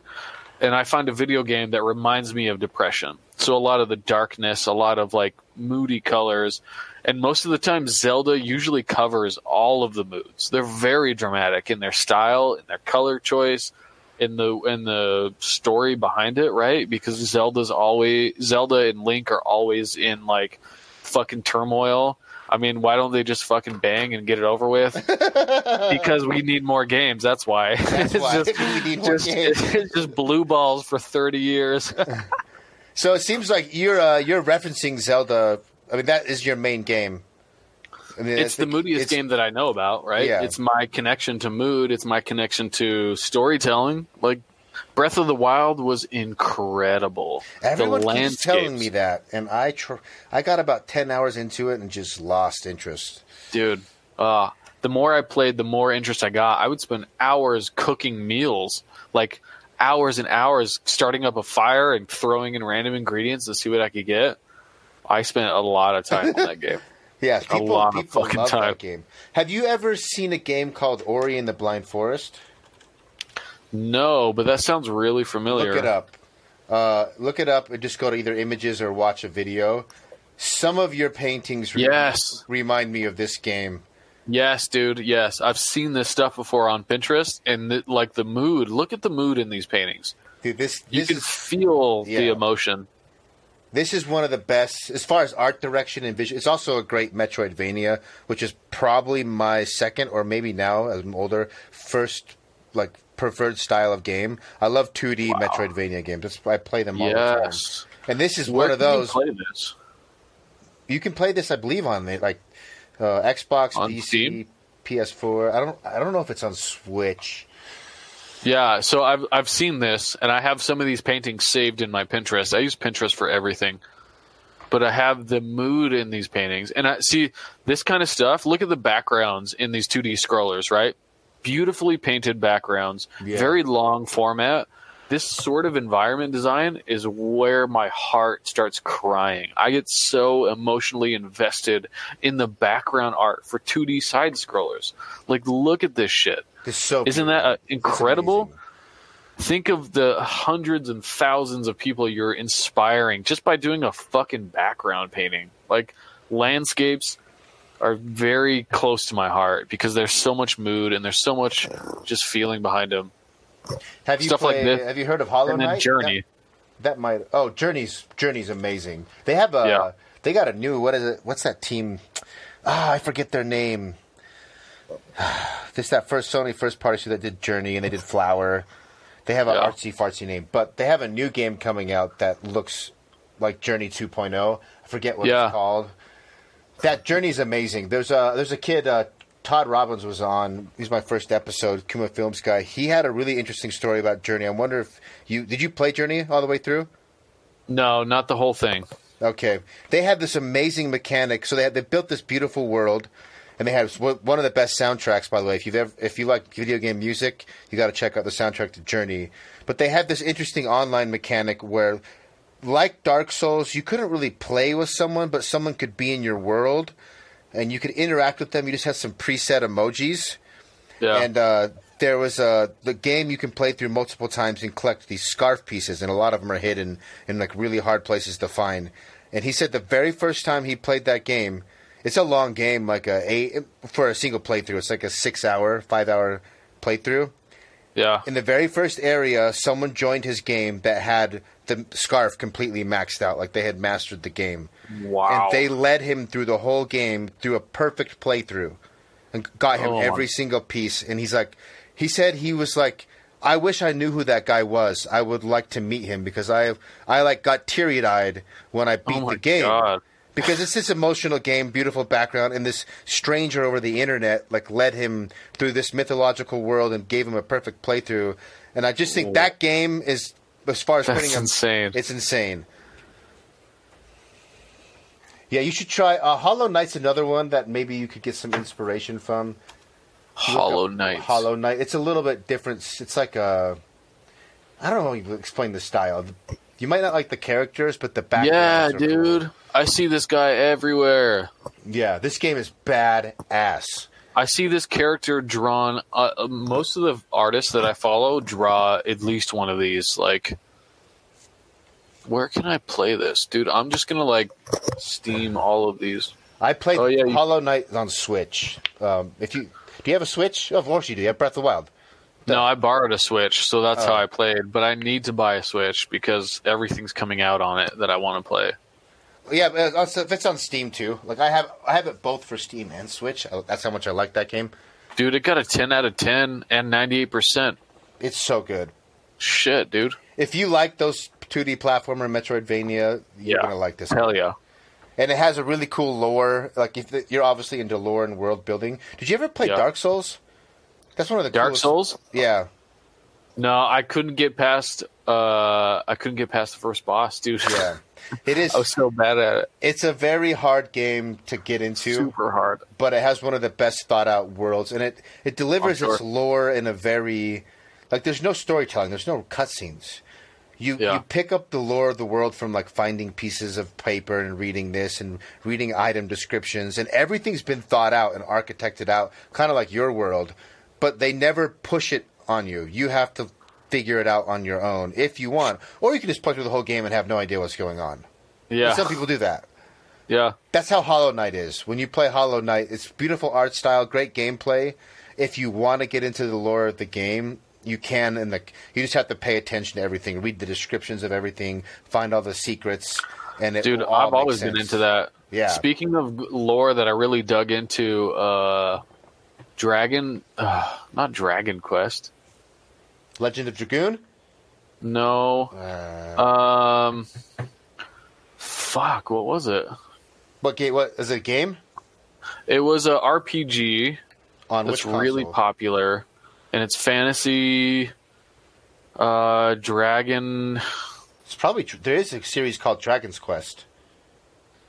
Dragon? No, it's not Quest. That's an old game. I know what you're thinking of. Is it newer? Yeah, it came out. The most recent one came out. Dragon Age. That's Dragon Age, yes.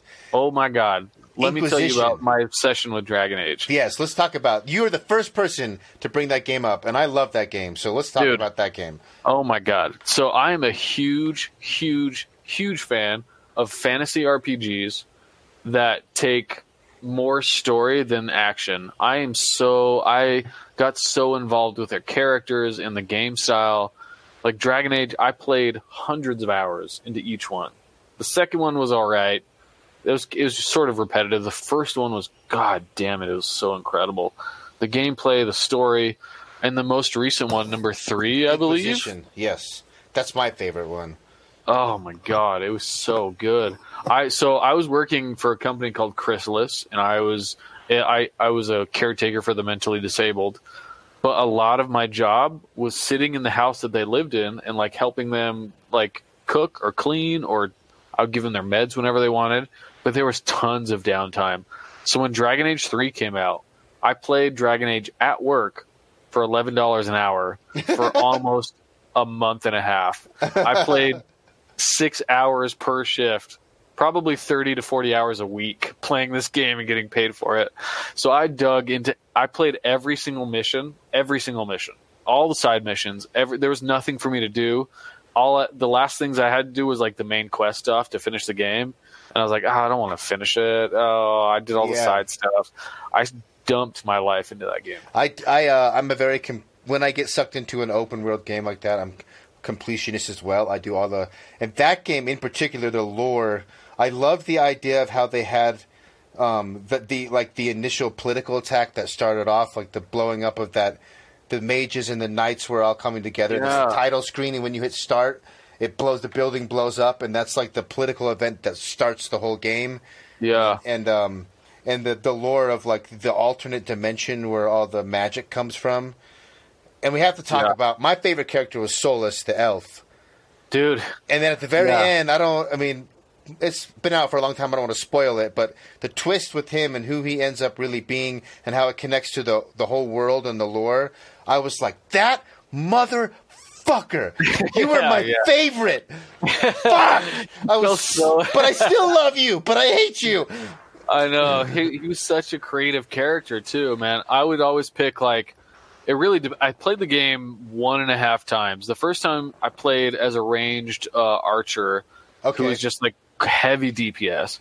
And so I used who was the chick that was the tank? Cassandra? The night Cassandra? Chick? Yeah. Short, dark hair, She was my tank, and then I used Solus a lot for my secondary DPS / wasn't he kind of a healer, or was he mostly DPS? He was mostly DPS. Well, I can't remember how that game worked. I think you could get some overlap on like what you skilled. Maybe no. I'm getting it mixed up. I don't think you could heal. Who did heal in that game? I don't even remember. There was a white wizard chick. She was just a white chick who was a wizard, and I think she could heal a little bit. Yeah. But at that time, like I just had a tank. I had me as a ranged DPS and then a secondary DPS, and there was nothing that they could do. I would destroy every monster I came to because I did all the side quests. I was so leveled up that we would just be so perfectly synced into each other. I had all my setups. Like if I attack this person, all of you guys attack. You can set up like what they really do. So I spent time into strategy and like all of the side things. So by the time I got through the game, I was just wrecking. Everyone. And that's what I like about those games is like if you're going to do the due diligence of all the side quests and stuff, the reward is being so overpowered that you wreck everything. Like I earned this. I put all these hours in. That's how that game was. I liked the lore. I played as my main character. I did not the ranger, but the guy with the 2 knives, like the thief. The 2 short knives. He had the hat, the big white hat. Yeah, but I did the race of those big like demon horn guys. Yeah, I forgot. Like that game. Speaking of lore, they were warriors. I can't remember. Yeah, that game had they have all these different. It's like the idea of Tolkien and Lord of the Rings. That's the OG, at least in my. I'm sure there's someone who's way into fantasy could name someone who did Tolkien before Tolkien, but for me, and then now you have all these other fantasy worlds, and I don't mind that it's like elves and it's similar concepts, but they put new and interesting twists on them. Did you ever play The Witcher 3? You have to play The Witcher 3 if you haven't. I did play. I played about 30 hours into it, and I'm still not even close to finishing that game. Yeah. The graphics were incredible. The story, the battling was hard. It was just a hard game. I was really challenged by that. Typically, like, with Dragon Age, I just fucking wrecked, right? And I get into Witcher, and I'm like, oh my god, I'm kind of a bitch. Dragon Age is more of a tactical, like, stat game. It's not a skill based. Witcher is a good mix between stats and skill. I want to talk a little bit about sci-fi because I know for me, sci-fi is a little bit higher on the totem pole than fantasy. Yeah. Can I take a break and go pee? I have to pee really bad. Absolutely not. If you just chit chat about something while I'm gone, I gotta pee. I'll chit chat. We're gonna look at your website and talk shit on you. Anyway, so that's Chase. Obviously, we didn't talk a lot about video games, but that's fine because Homeboy is a legit motherfucking artist. If you haven't checked out his website yet, when you're listening, you can listen later. artofchasehenson.com. Look, I'm going to pull up, if you're watching this on YouTube, I'm going to pull up some Darksiders shit because I think Darksiders has some of the coolest artwork, and there's some similarities between his artwork and Darksiders art. Let's type in art so I can actually see some art. Look at this. Darksiders is so dope. Let's get something with the Chart Council, WIP. Yeah, let's look at the Chart Council. Open image and new tab. And then come over here, Tree Spirit. I see some similarities. Maybe you guys don't. Some of the shading, the outlining, it's fantasy, but it's not like hyper realistic. Oh yeah, Joe Mad. He's the guy that did. Is he the guy that did all the Darksiders? Darksiders art director. It was some famous comic book artist. Yeah, Joe Mad Marduria.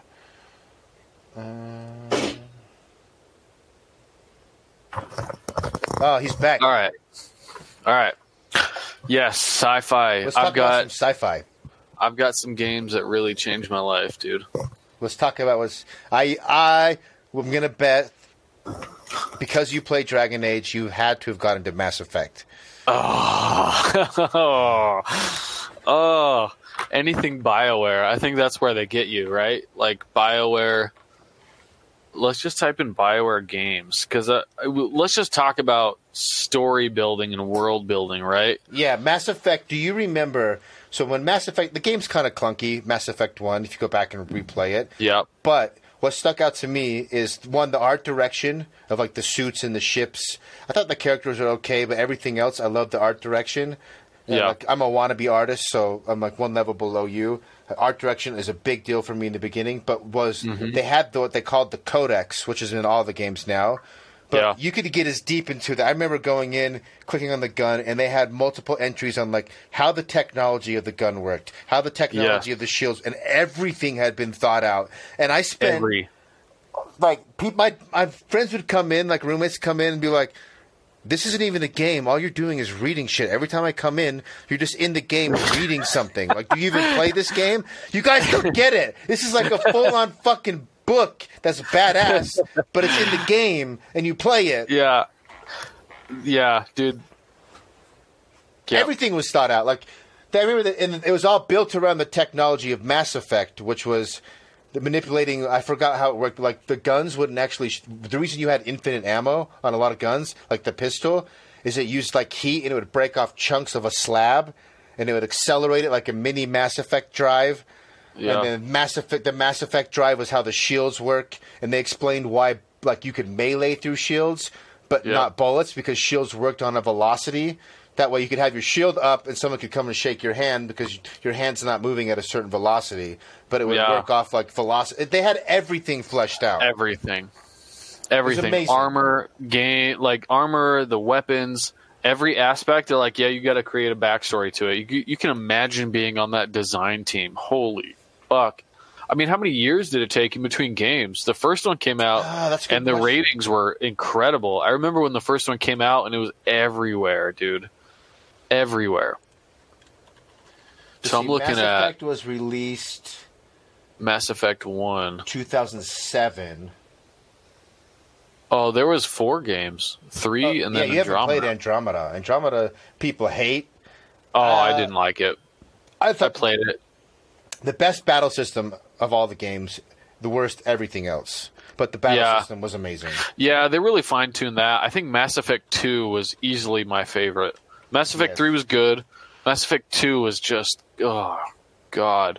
And the same with That's the Dragon best Age, one. right? The same sort of battle style where you might be a short-range shotgun guy with tons of health, and then you had a long-range guy, and then you had a sniper on your team. You know, you get to decide what your strategy format is: tank, healer, long range, whatever you're doing. So I was typically like, I think in number 2 I was a short range. I remember having shotguns and a lot of biotech stuff, so I could float them in the air and blast them with a shotgun. I would just move in real close, and then I had a sniper and a mid-range guy with all kinds of stuff. But I remember actually when I was in my oil painting class in college, and one of our assignments was to paint a character. Just paint a character. There was the open assignment. I picked Rex from Mass Effect and painted him. I don't even have an image of him. I might somewhere in this room. He's the Krogan, yeah. Hold on, let me find Rex. I have him right here.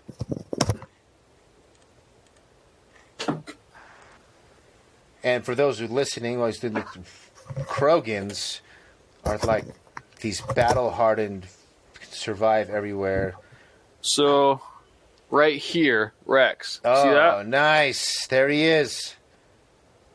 This was one of my first oil paintings that I did 7 years ago for my intro to oil painting class, and he was like one of my first characters that turned out good for that time. I look at it now and I just want to punch myself in the balls, but that's how being an artist works. that's how influential the game was. At that time I was playing probably number 3. Andromeda was a little after that. Yeah, it was probably number 3. Either way, like that game alone, just the technology and just like you can pretty much do anything, right? You can just create tech. It's fantasy, but there's science behind it, and that's really interesting because there's some backing to it. What they do is they take some legitimate science and sort of extrapolate it, but it's based in a little bit of reality, which makes it so fun. Yeah. Yeah, so I think Mass Effect, as far as, I mean, I played a little bit of Halo, so like number 1 and number 2 were cool. I was never super into that. I think you're actually your guest number. I don't know if chronologically you'll be number 11 to 12 uploaded, but you're the first one that didn't talk a lot about Halo. Halo is like this huge cultural phenomenon. I had a kid from the UK, he's an artist, does like lowbrow, like political satire, like Rick and Morty type art. And Halo for him was massive over in the UK. Like everyone brings up Halo, and you're the first person to sort of like, I played a little bit of it, not a big deal. Yeah, it was fun. I mean, it was a fun game, right? But I never got sucked up into the lore of it. Halo was just, I actually remember the first one coming out I was working for my dad as a carpenter. In his shop, he had a computer that had preloaded Halo 1. And this is probably when Halo 2 was out, so Halo 1 was readily available for everyone. Yeah. But Halo 1 was it was a trial on his computer. And while he was gone, I would play Halo 1 when I should be doing like carpentry stuff, like helping my dad in his small business. But I'm fucking playing Halo 1. So I guess it sort of had an impact, but I was just using it as a means of avoiding carpentry work. Real life. And I'm trying to think what other sci-fi games that I really play. Portals 2. I played that. That was fucking. I love puzzle games. as an artist, most artists really enjoy puzzle games. We really like to figure out systems and how the process works. Yeah. So puzzle games are huge for artists. I'm pretty confident in that. So Portals 2 was like, that was a lot of fun. I really enjoyed that. Did you play like Puzzle Fighter? Street Fighter Puzzle No. Fighter? That's the only never. puzzle game I've ever got into. Yeah, I played. I'm scrolling through games right now. This is a lot of fun, dude. Gears of War. I played a little bit of that. That was fun. It just felt like another third-person shooter to me, though. When I first saw Gears of War, it blew me away because it was at the time 360. It was an early 360 style, so graphically it was a big jump. And Yeah, it for the kinda first blown one. me away. Yeah. So another game. Before I started doing art, before I started doing anything creative, man, I look back at this time with like with a mixture of distaste and nostalgia and like love for World of Warcraft. I played Yes. I played Yes. listen. Yes.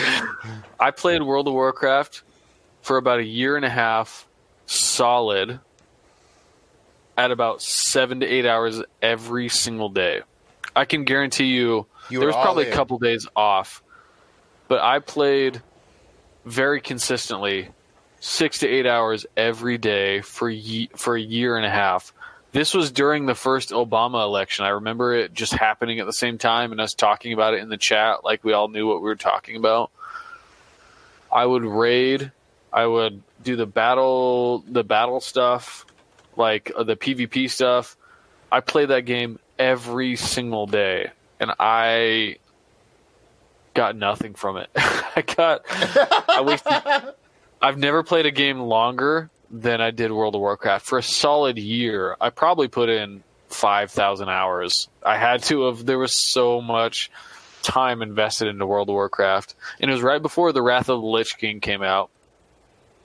And then I played a little bit of Lich King, and that's when I quit. I was playing way too much, and it got really repetitive, and it was a lot. I would do the raids, like 30 people raids, 25 people raids. I would be in raiding guilds. I would be on Discord with everyone, and we all coordinated these fucking massive dungeons together. Oh, God. Fucking Blizzard, man. They really fucked me up. They did it with Overwatch, too. It was first-person shooter, basically World of Warcraft. You have healers and DPS and tanks, like, same format, same craziness of Blizzard. Oh, I invested so much time. I still have friends today that I made from World of Warcraft that I'm friends with on Facebook, and I've been following their life for the past 15 years. That's a good thing. So you got that's one semi-positive thing, or positive thing for sure, that you got out of it. Yeah, so at the time I was playing with these people that were literally my friends that I'd never met in my life. And then on the weekends, I would party so goddamn hard with my real-life friends, right? So I would spend 6 days a week playing World of Warcraft, working part-time at a dry cleaners on the east side of Provo. And then on the weekends, partying with my friends, doing the dumbest shit you could possibly do for years and years. And it was just like a blur. It was just like, it was a lot of wasting time, a lot of avoidance. I have a similar, I think, kind of around time. I'm trying to think. I met you at the Smash tournament, which means I was living with my buddy Todd, who came to that Smash tournament. And shortly after, like, we stayed in touch online. I see you at the gym. I sold alarms door to door. I made a bunch of money my first year, and I came home. I didn't work for 2 years because I think I made like 50-something, 48, somewhere around 50K that Jesus. summer. And I came in and I rented a house, which is now torn down, in the south end of Orem. Right as it goes down, the State Street goes down the hill and turns into Fifth West. Yeah. There was a house. It was the A-frame house. It was like a log cabin type house. Did you ever come over to a party there? I think you did because we threw a lot. I don't know. I probably invited Maybe. you. I have vague memory, but anyway, I paid for the place for a year in advance with the homie, and then we just rented out the rooms, and then I paid for it again like the next year. And I lived there for about 2 years total. I left a little bit early. Similar thing where I wasn't done with college. It's like halfway through college, but I made all this money. I did nothing. I didn't play World of Warcraft, but what I did do is every morning, without fail, minus one day a week, the weather was bad, especially in the summer, I'd wake up pretty late because I stayed up late the night before, and I would suntan and read comic books and drink like Diet Dr. Shasta in the backyard and smoke weed. Smoke weed, read comic books in the backyard. I had nothing to do. I had all this money. Like I said, I didn't really get anything from this time because I accomplished absolutely nothing for 2 years. That sounds amazing. But I fucking read a lot of dope comic books, and I don't know. Have you ever heard of a series called The Preacher? Yeah, I've been watching the show, and I read the graphic novel. Yeah, so I went through all like 9 Preachers or whatever. Same thing. Like I look back at that time, kind of like you fucking dumbass. Like you did nothing. But the flip side, I also had a great time. It was great, and it's a little blurry because the same thing. I don't regret my year and a half of Warcraft and getting smashed with my friends on the weekends like that. It's part of growing up. I think it's a part of being who we are, right? Yeah. You wouldn't be who you are without all of those comic books. I wouldn't be who I am without all of the avoidance and the technology and the games and the art and the psychedelics. Like experimenting and experiencing life is how you build personality. If it's nature and nurture that develop you as a person, then all of the nature that you put yourself into, all of the experiences that you do, right, it could turn out bad. We could have been in a rehab together. We could have been like old rehab buddies who were sober for 9 months and then got back on the heroin and then moved on, right? But eventually it turned us onto games and to entertainment and to things that are at least productive for the most part, depending on your viewpoint of what's productive. Art and entertainment stuff usually isn't considered a career path for most people, but us as creatives, like this is our lifeblood. This is what we do. We have to watch movies. We have to play video games. That's what inspires you.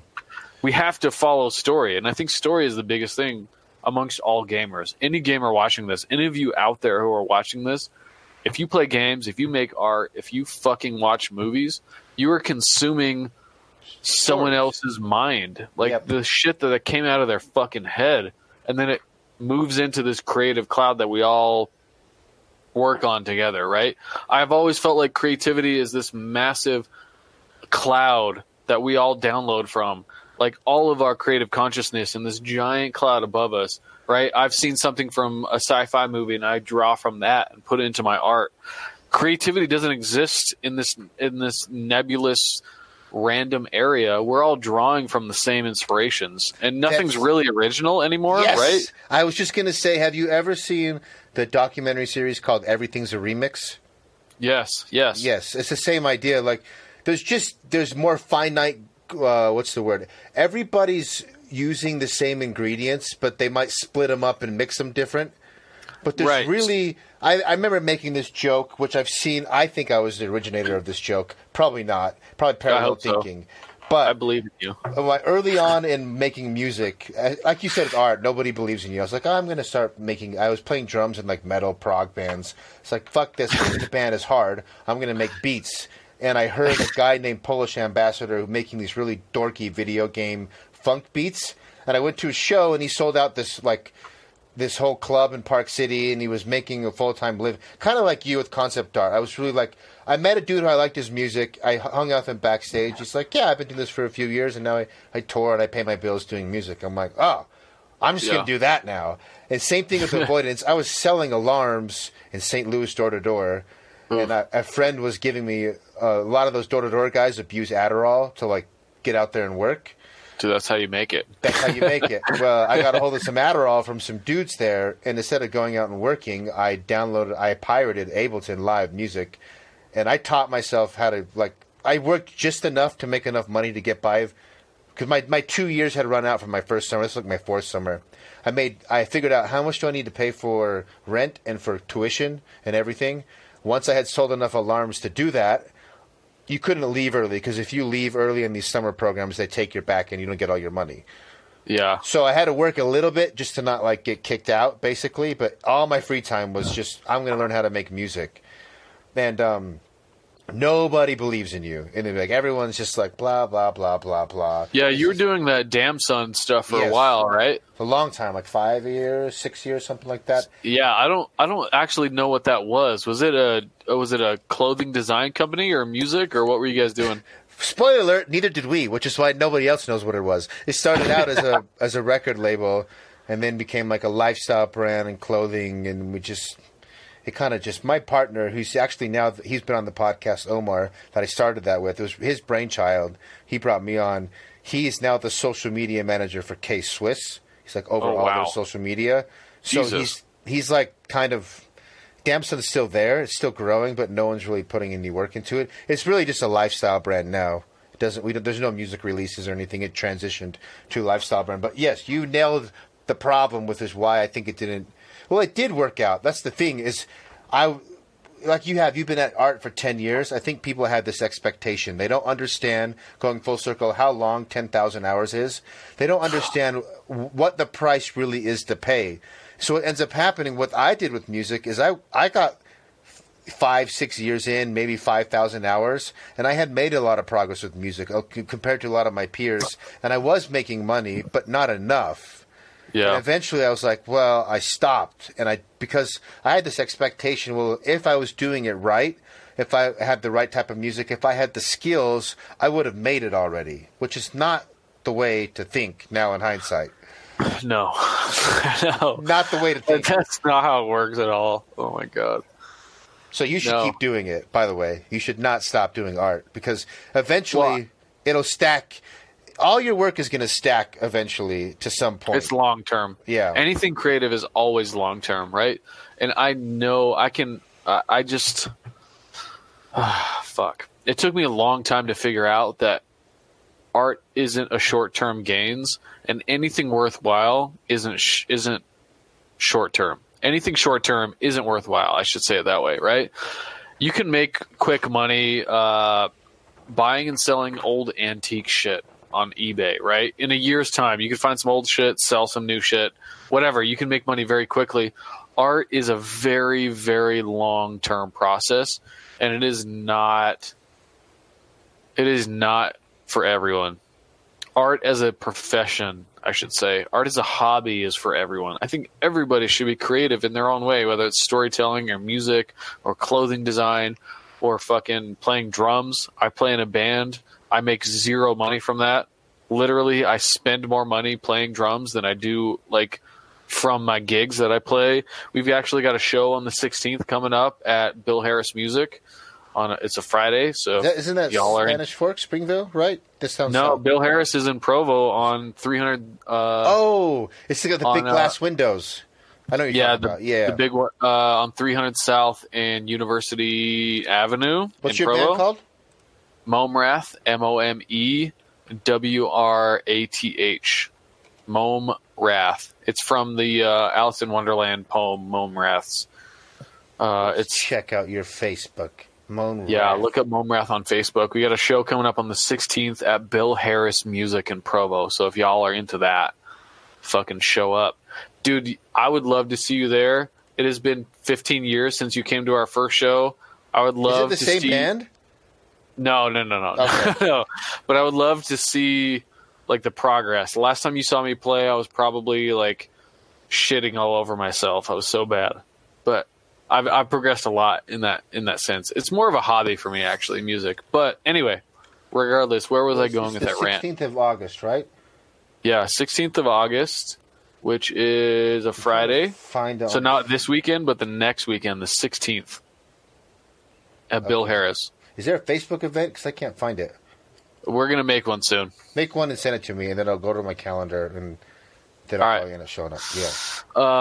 Yeah. So anything creative is long term. If any of you out there are wanting to get into art, don't get into art because you want to make a living. Get into art because you fucking love it. And art is music. Art is video games. Art is writing.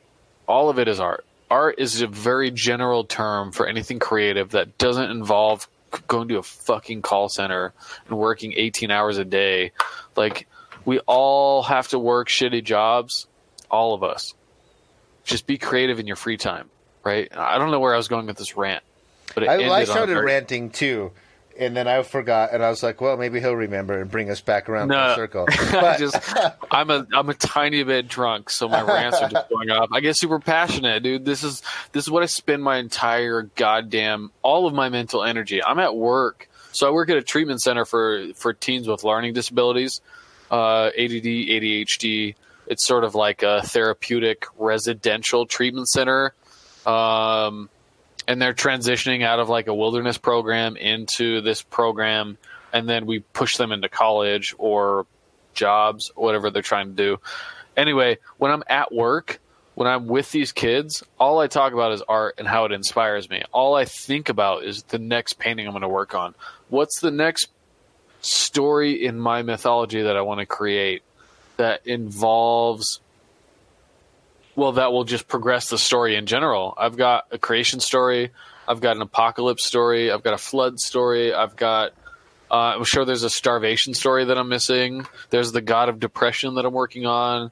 It's just like, how do I interject my own life into my own art and still make it marketable at the same time? Right? I could make all kinds of art. Yeah. It's fucking hard. How do you make music as a drummer that is good enough for people to show up at a venue to see you play? You were doing some like electronic stuff mixed in with your drumming back in the day, a couple of years ago. How do you get people to connect with that, right? How do you interject your own personal experiences into a creative, physical, or auditory medium? That's insane. The insanity of that is just fucking mind-blowing.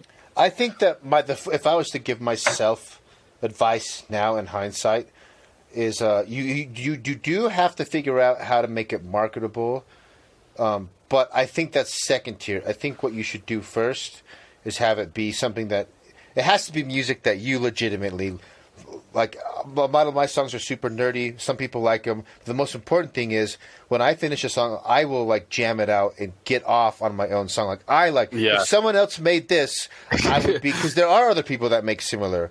And like, I have weird tastes. A lot of people that are my favorite artists, other people are like, they're okay. But to me, it's creme de la creme. It's the cream. Yeah. It's the cream of the crop, baby. It's got to be good. And so if I can get off on my own song, I'm like, okay, that's step one.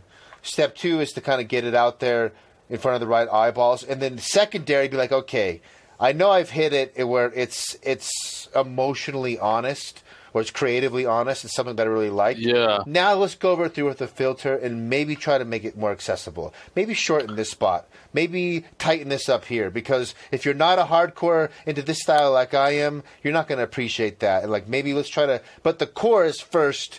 creative honesty, what you really like, what you want to express. Whereas in the beginning, I spent a lot of time like, I need to make a song like this, and you're not really, you learn good skills, but it's not really the right way to go about it. Right. So let's talk about creative honesty for a second, right? If video games and all of the things that we're talking about build up to who we are now, what is creative honesty? Dig into your past. What are the things that inspire you the most? Why do you like those things? What are the connecting things between Zelda, between BioWare games, between fantasy, between concept art? For me, right, it was story. It was an exaggeration of color, my visual senses. Like, I was really attracted to very saturated colors and punchy contrast and really dramatic ideas and things that just didn't exist. So you dig into your past. What are the things, what are the connecting things between all of these mediums that you really, really enjoy? And how do you work that into your own art, into your own music? And that takes a lot of self-actualization, self-discovery. And for me, it took, I actually had to leave the country and drive to Canada in 2016. So I had a tattoo apprenticeship in Salt Lake. I remember that. I ran into you at the gym, and you started doing tattoos. Yes. Oh my God, I remember that Yeah. exact conversation. Yeah. So let's talk about that, right? Because this is a moment of self-discovery that fucking ruined me and saved me at the same time. So I was in school to be an artist. I was at UVU, and I was approached by one of my professors who was working at a tattoo shop once a month to teach them painting classes. One of the best artists in the state, who I will not name because he doesn't deserve that, wanted an apprentice. And so he talked to my professor, and my professor thought of me immediately because I was one of the only people who were tattooed. I was one of the only people who thought was like counterculture-ish, who would fit into that genre. So I applied for the apprenticeship. I sent in my portfolio. I got in.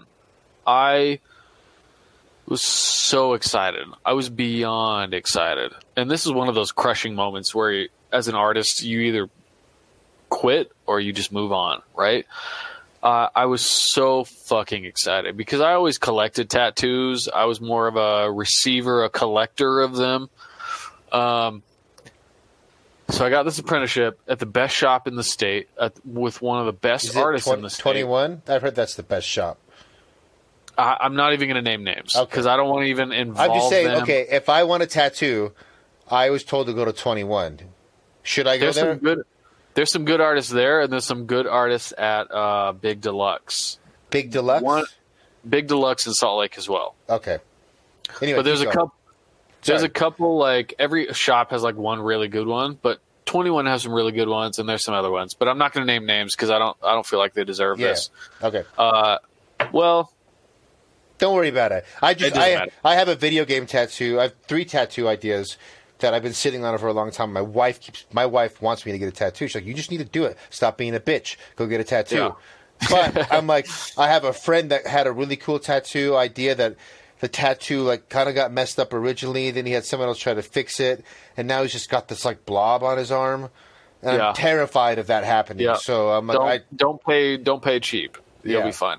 Go to 21. You won't regret it. I promise you. They have good artists there. Anyway, so I actually have a Legend of Zelda tattoo on my arm. I have the Triforce Eagle from the shield on my arm right now. My whole forearm. Anyway, long story. Like that's a whole other deal. So I thought that this apprenticeship was my in. That as an artist, I was going to make lots and lots of money because they charge $120 to almost $200 an hour as a tattoo artist.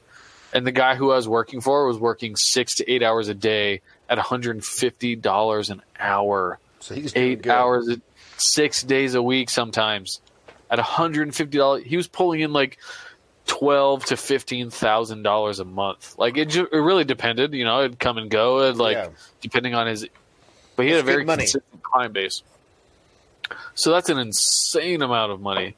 Imagine working your full-time job at $150 an hour instead of whatever you're making now. Like I have no idea what you're making, but imagine $150 an hour at any job doing anything. That's fucking insanity. That's like $300,000 a year if you work that consistently, whatever that is. That number's off. I just made that up because it sounds dramatic. Let's see.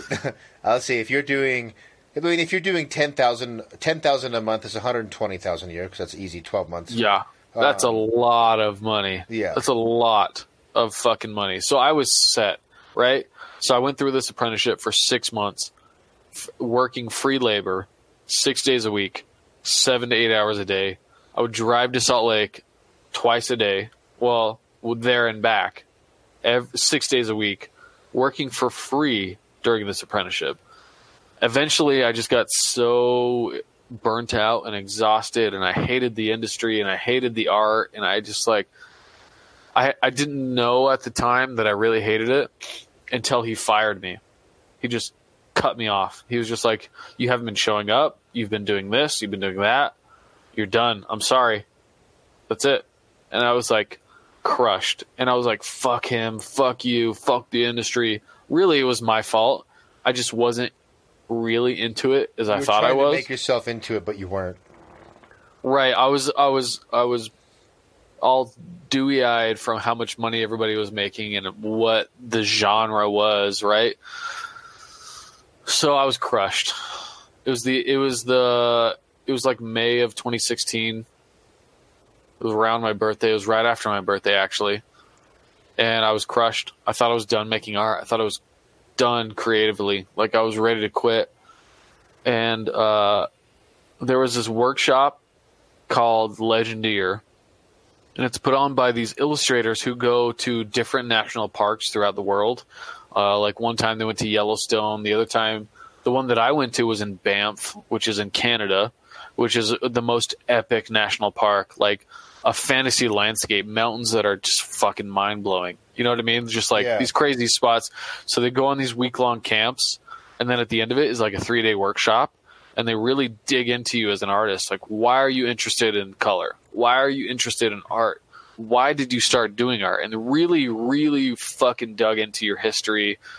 And they started this workshop with one of the Native Americans of Canada. They were called the First Peoples Nation. They started with like a prayer and then some poetry, and then it was like this really, really very hippie like intro into like cracking you open emotionally, right? And then really digging into who you are as an artist.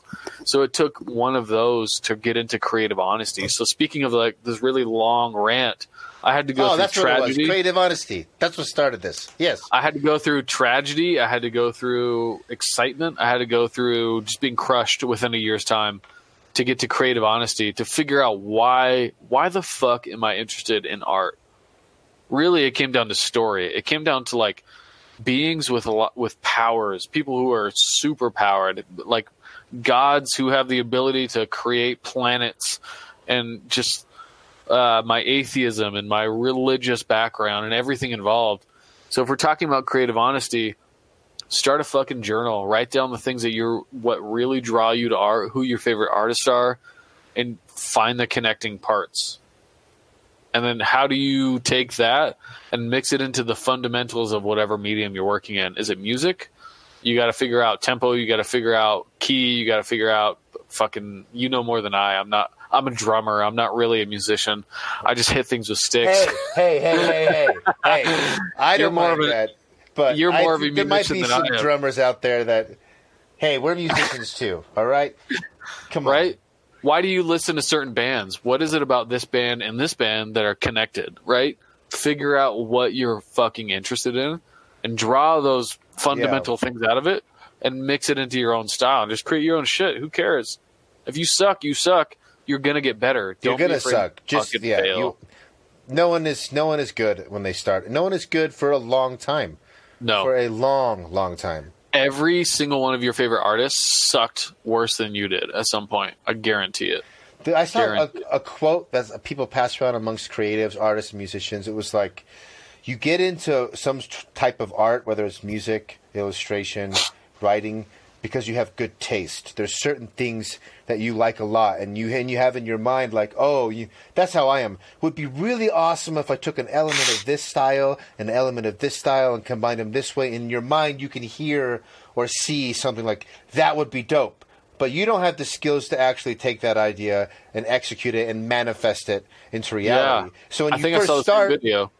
Yeah, when you first start, your skills are so rudimentary that you don't even come close to what you have in your head. And then as you get better, you actually can manifest it. And then sometimes the idea you start with, because your skills are good, they'll take you somewhere else. And then you end up with something you weren't even thinking. And those can be some of my best songs that I've done at least the best with play counts. Have been songs that I made in it's always the ones that are fast. Yeah. It's one sit down, and then my best song was it's at it's only because it was on this big YouTube video, but it's at close to 1 million plays. None of my songs are even close to that. But that song was me avoiding knocking doors, taking Adderall, and I put it together in 5 hours. And it was just but that's because I had spent years developing the skills for that to happen. Right. The fundamentals of the medium. Yes. And that is the most important thing we can drive home. You can be an artist without understanding what value and color and composition and anatomy and whatever any of that is. but it's going to be hit and miss. If you understand the fundamentals of music, of art, you'll better understand how to push the mood that you're trying to go for. Right? Yep. So I steal things from my favorite games, my favorite movies, my favorite ideas, but I'm understanding the fundamentals of why that movie is so impactful on me. I understand that now, and that's how I push that into my own work. And then eventually technique and skill will layer on top of that. You just have to keep doing it. You'll make a song that's like your breakthrough, or you'll do a painting that's like your milestone piece. It's the best piece you've ever done and the most dramatic piece of music you've ever made. And then everything after that is like kind of peters off, right? It goes across the map. Yep. And then you'll learn something new and it'll shoot you up. And it's all these small plateaus of progress. And it's never just like, he's just gifted. It's just your God-given talent. That fucking drives me crazy, by the way. There's no such thing as talent. It's time and effort equals skill. I slightly disagree. No, time times effort equals skill, and then it's from there. But there are people, because when I was actually selling alarms and it wasn't the right fit for me, I could motivate myself to make enough money for school, but I could never get myself to be one of the big hitters. I could go out and sell, my best day is 4. If you sell 4 every day, you're making like $500K at the end of the summer. But I couldn't do it every day. I could sell 3 or 4 when I really wanted to, and then I wouldn't work for a week because I hated it. And I had this, the manager said this really good thing. It's like, look, you have some natural ability to do this. I'm saying the playing field isn't easy, right? There are people that can learn things quicker or have more of a natural knack. They always say hard work beats talent when talent doesn't work hard. But if you have a natural affinity and you work your ass off, that's how you get the best of the best. And so it's important, I think, for you when you decide to go all in on something, don't go all in on something that you know you are like kind of don't have a knack for. Like I wanted to be a pro snowboarder. I grew up snowboarding. I'd always get good grades, so I get a pass to the canyons, whatever, for like $200 as a junior high kid. Yeah. But I suck at doing anything gymnastic like inverted. And like I would have friends that were good at it. And so I would see like, okay, we're both the same age, both like pretty much the same, but we try a new trick, like say this rail or say this pipe trick. I will have to try it 100 times before I can stick it. They have to try it 5 times. There's some sort of talent going on there. There's something to say about natural inclination, a natural understanding of what you're trying to do, right? When you just naturally draw towards basketball, you might be better, right? But it still takes time. Yes. Times effort equals talent. And that's it, right? You might start at a different place. Like I started at the fucking bottom. Yeah. The absolute bottom. And time times effort. And I got higher than most of the people in my class and most of the people around me. Like I progressed super, super, super fast. But for me, I never felt like there was a natural inclination to art. I learned it. It was a learned through time and effort that I understood the fundamentals so thoroughly and still are learning. I'm not saying I'm on the top of understanding. That sounds really pretentious. But I learn fast. And maybe that's the trick, right? Some people know how to learn better than others. I think that's also, it's really, talent comes down to, I've had the same conversation with some other friends. It's not necessarily talent like, oh, you're really naturally talented at this. I break it down into like 2. There's physical learning. Like, are you good? Do you have a good connection to your body and coordination? Do you know how to learn how to move your body and develop those pathways to do things that are awkward? Whether it's like gymnastics, tricking on a skateboard. Skateboards are really awkward balance. It's really nothing like walking, right?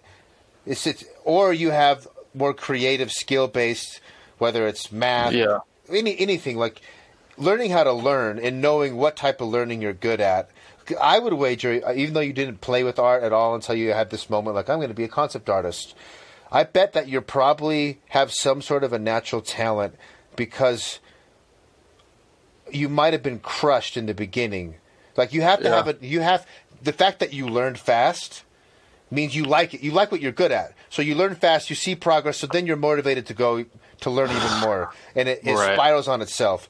And I think that maybe if you would have put in, let's say you were just super shitty. Like for some reason you had bad dexterity in your fingers and you had bad muscles in your wrists, and you put a year into art and you got nowhere.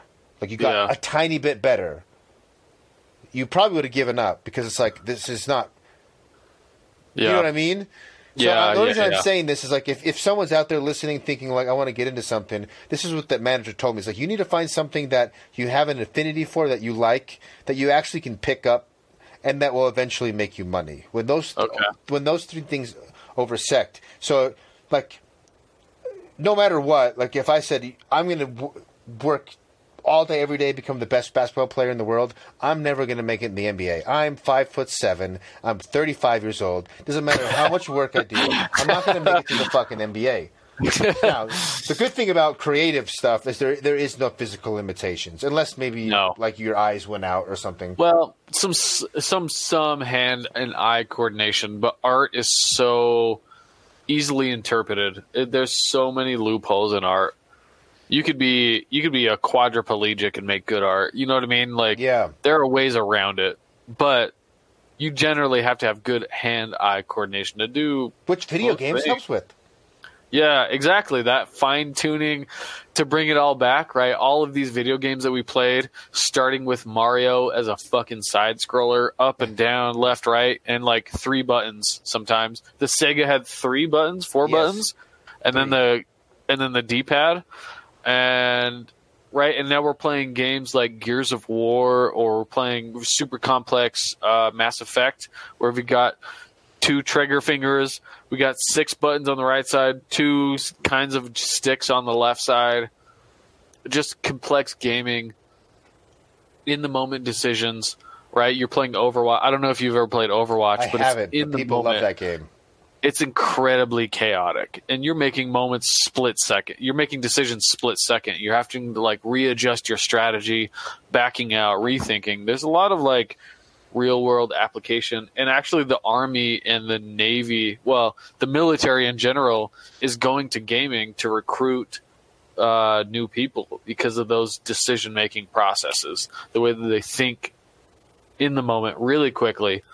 I was at Salt Lake Gaming Con last month, and they had the Army had an entire diesel truck bed gaming. It was like a gaming setup, right? And inside of a truck bed of a diesel truck, like a really long trailer. Yeah, I know. And they had a gaming setup inside of it, and the Army was like walking around, and they're like talking to people, and they're recruiting gamers, like the people who are not the most masculine people, but the people who are quick to make decisions, quick to their fine-tuned motor skills, whatever. That's the future of like the military, which is fucking weird. That is weird. I mean, I guess if I was like head of the military and I was building a drone army. Yeah, you want gamers. I want gamers, yeah. Because they're introduced to so many different interfaces in every single game that they play, whether it's a flying game or a driving game or an RPG. You have to use a different interface for drawing weapons, for using potions, for using like equipment.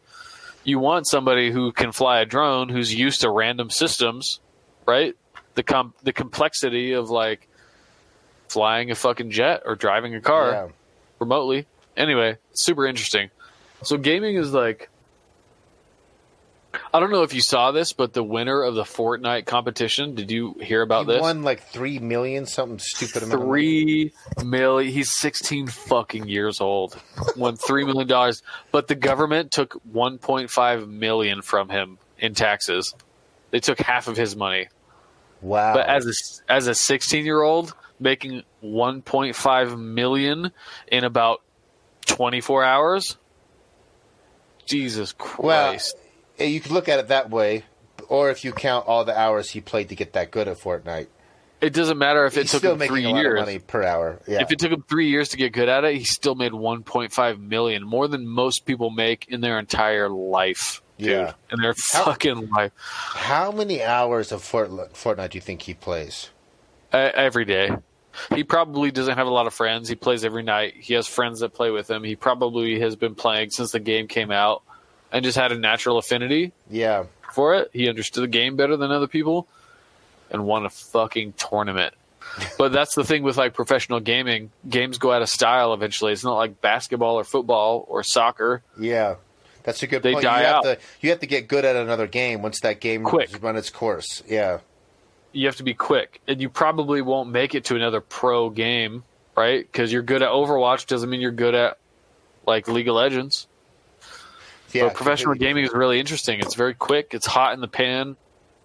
It's like I had a guy on like 2 episodes ago that's like mid-tier, not quite world-class level, but he's pretty far up in the fighting game world, specifically Street Fighter. And he was just talking about the skill gap between someone like him who he plays. I mean, he has his day job and a wife, and then it's Street Fighter. That's it. That's his main. Wow. That's all he does. And he won Salt Lake Gaming Con, actually. He Really? won that tournament, yeah. He came on. yeah, they had a lot of tournaments that Yeah. weekend.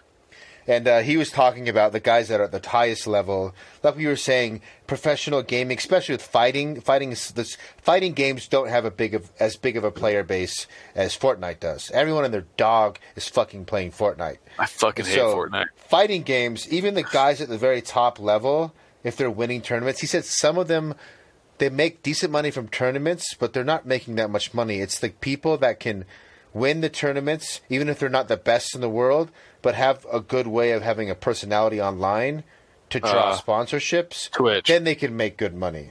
Yeah. But even if you're the best in the world and you're winning on the fighting game tournaments, it's really not like you'll survive, but you're it's not gonna, consistent. Yeah. Yeah, I see a lot of people streaming on Twitch and making money because of their personality. They're basically YouTube stars for the gaming industry. Yes. So they play Fortnite or they play the newest game coming out and they give reviews. They just like I don't know if it's definitely not millennials. It's the generation of boomers who are watching people play games and not actually playing games and making these Twitch streamers, these YouTube stars like super famous. And they're making money just from playing games. People watch. I know. That's always blown my mind. But I remember going over to a friend's house, and there was my kids. Oh, well, speaking of my kids, I have a 4-year-old and a 3-year-old. They have watched all of the Kingdom Hearts 1, Birth by Sleep. There's someone that put together like this mega edit of all the cutscenes and gameplay in between them of all the Kingdom Hearts games. Oh my it's like God. a 30-hour YouTube video, and they just slowly over the course of like months, like watch this whole YouTube video. And my kid knows. She's like, "Oh, that's Master Xenoheart. He's the bad guy." I'm like, "I don't even know who that fucking is," and I've played most of those games. That's so and so. And like, she likes watching it, and she'll watch the gameplay. And to me, that makes no sense. I'll watch the cutscene, then it gets to gameplay. I'm like, wow, does not capture my attention in the slightest At all. But she loves it. It's weird. It's super weird. But we missed that generation by a lot. Yeah, Us as like we're officially old fucking kids millennial. these days. Well, millennials, we can complain about kids now doing weird shit. So what'd you call them? You called them bloomers? Boomers. So that's the Boomers. generation after us. So we're millennials. The people before us are Gen Xers, and boomers are like the YouTube star kids and the kids who watch video games. People play video games. Like, I think the cutoff for millennials was like, like Years are early millennials? 20s. Type in millennials age group. It's like early 20s now. 81 to 96. If you were Oh, born from 81, I was born in 85. I was born in 88. So yeah, all the way up to 1996 is millennial. Yeah. If we do what years are boomers? Oh, this is Steve, baby boomers. I don't want baby boomers. I want new Baby boomers is like World War II, but yeah, the boomers 46 now, to 64. I think it's related to the wars in Iraq and everything after that. Like, they all come back from war and have a bunch of shitty kids. What's after millennials? Let's see. Millennials. What's after millennials? Hey, Yeah, I'm interested. come on. That's such a weird generation. I grew up without the internet.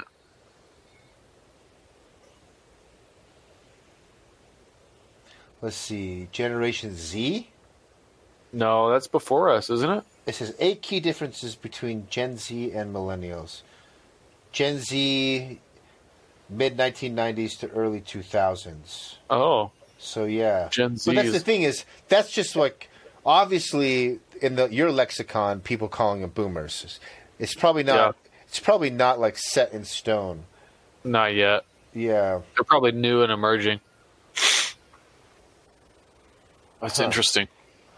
Yeah, kids watching. Maybe do you ever live stream your art process? So at my house, I have Google Fiber, but it's the free version, so it's like just barely above dial-up. Okay. So if I did have Google Fiber, I would live stream everything. Right now, I'm at a point where I can record my screen through. I use OBS Studio That's what to I'm using record right my now. screen, Yeah. and I can do. I have time lapse of all of my digital paintings. I have 5. I just posted one today of Shaila and the Orchestration of Time, my most recent painting. So I posted that video. If you go to YouTube, type in Art of Chase or Chase Henson, or if you go to my Instagram or my Facebook, Chase Henson, you can see it's a 15-hour painting condensed down into 4-5 minutes. And I have a friend of mine doing like some lo-fi synth music to it in the background. If you listen to it with headphones, it's like fucking super excellent. I'm watching your time lapse of a God's denouement. God's denouement. Denouement. So that's my apocalypse story. That's the final act of the gods. When the gods lose faith in themselves, there's one God to bring the end. And I see she's some of bringing your the process. You got like some snakes, pictures of snakes pulled up, kind of like as you're Yeah. painting. That's pretty. So cool. it's the entire painting process from sketch to color study to final rendering, all the way to the very end. So I pull in my reference and I draw from that. And Looks I like have, the opening image. You kind of already have like a sketch to start with. yeah. So I typically have line work and then color sketch underneath it. And that's how I determine my color palette. I see. And then after that, it's deciding on the smaller stuff. So I work from big idea all the way down to the small idea to the rendering to the final product of everything. Are you using a tablet, like a Wacom tablet? So for the first like 3 paintings, I use it's called Wacom. It's the most Wacom, ridiculous name in the world. It should be Wacom because Wacom sounds like masturbation. Hey, But I have a great relationship with masturbation. There's nothing wrong with that. Everybody. Yeah. No, it should be called Wacom because Wacom sounds like masturbation. But right now, I just recently bought a Cintiq. If you look up Wacom Cintiq, it's a tablet mixed with a very high res monitor. Okay, And I'm using a very old version. I'm not using the new black ones. I'm using the older gray ones that are really big. So it's a tablet screen, and it's pressure sensitive. So I use a stylus pen like you would an iPad. You know, when you see people drawing on their iPad with an Apple Pen. But I have a very big monitor with a Wacom pen, and I'm painting directly onto the screen digitally using Photoshop. It's literally the same process as I would use if I was painting with oils or acrylic. Like, the idea is the same. It's just digital. There's no drying time. When you're drawing, are you looking at that screen or your computer screen? Or are you mainly looking at the tablet? I have 2 screens. So I have a main screen that I pull up my reference on. So if I have a reference of a model, typically if I have a figure in my paintings, I hire a model. I take photographs of her or him in the pose that I want. And typically there's a lot of nudity in the photos, so I don't post them in the videos. So I pull them up on my secondary screen, and I use my tablet, my Wacom Cintiq tablet, to paint on. And I record just the painting of the Cintiq monitor. Oh, okay. So I have a secondary screen where I can pull up all my references of birds or humans or snakes or whatever I'm fucking using at the time. And yeah, that's pretty much it. Like, I plan the painting from composition. I start with thumbnail sketches. Like, if I have a woman in like the goddess of time, like what is the pose that the goddess of time would be in. I would do a little quick sketch, and I'd figure out the composition first.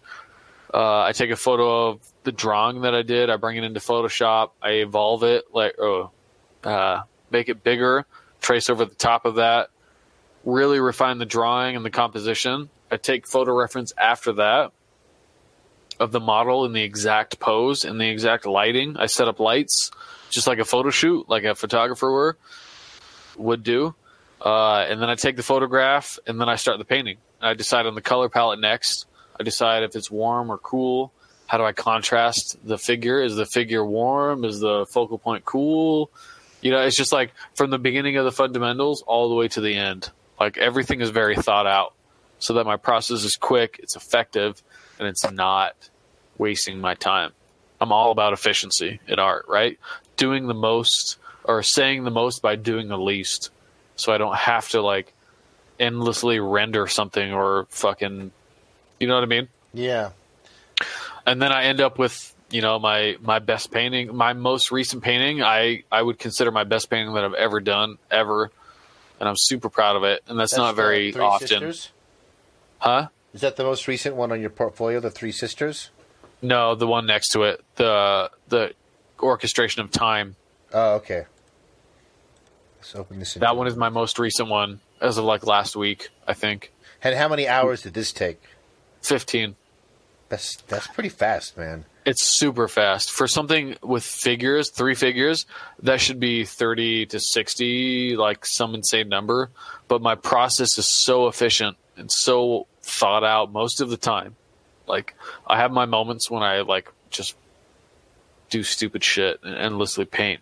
But I figured out a very efficient process digitally. So my friend Kelton Cran, that's the concept artist for, like, a bunch of big Hollywood shit, he said I was asking him a lot about like what is it like actually working, because he's at the top tier. He's talked a little bit about the difference between games and movies is a lot of turnover and a lot of redesigns and people come in with this idea. He said it's all about speed. Too many cooks. And a lot of that'll happen. He worked on do you remember the movie Edge of Tomorrow?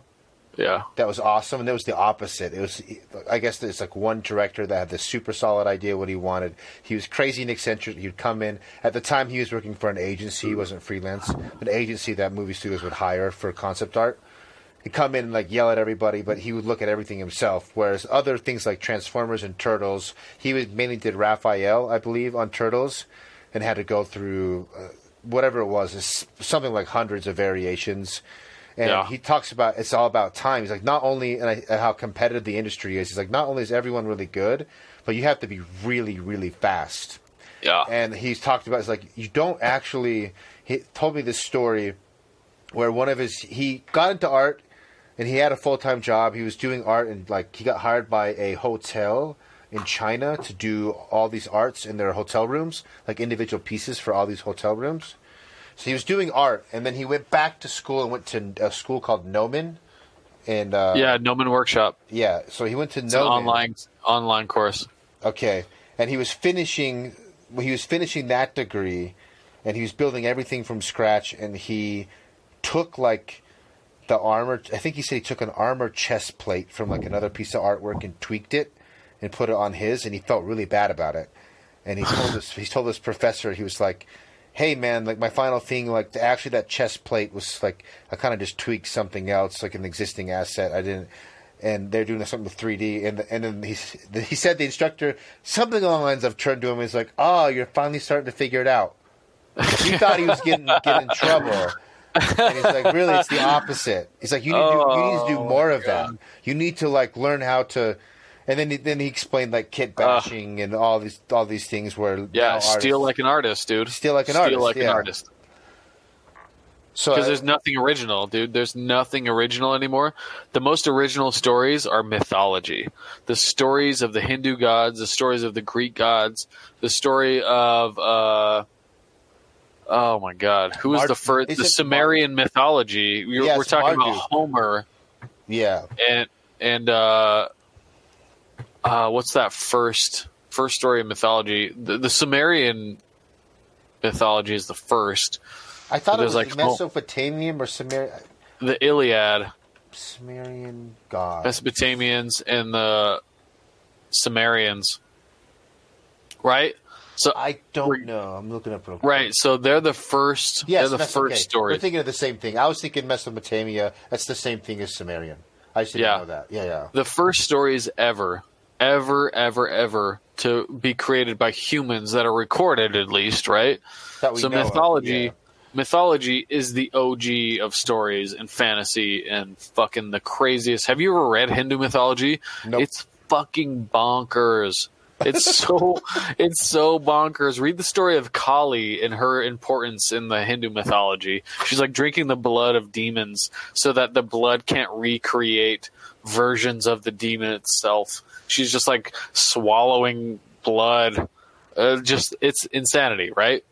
So anything after that is all a remake of mythology. Everything. Every single story. If you look up Joseph Campbell's The Hero's Journey, Joseph Campbell talks about that, and it's repeated in everything. Everything we watch. To the most cliche, to the most complex, there's aspects of mythology in all storytelling.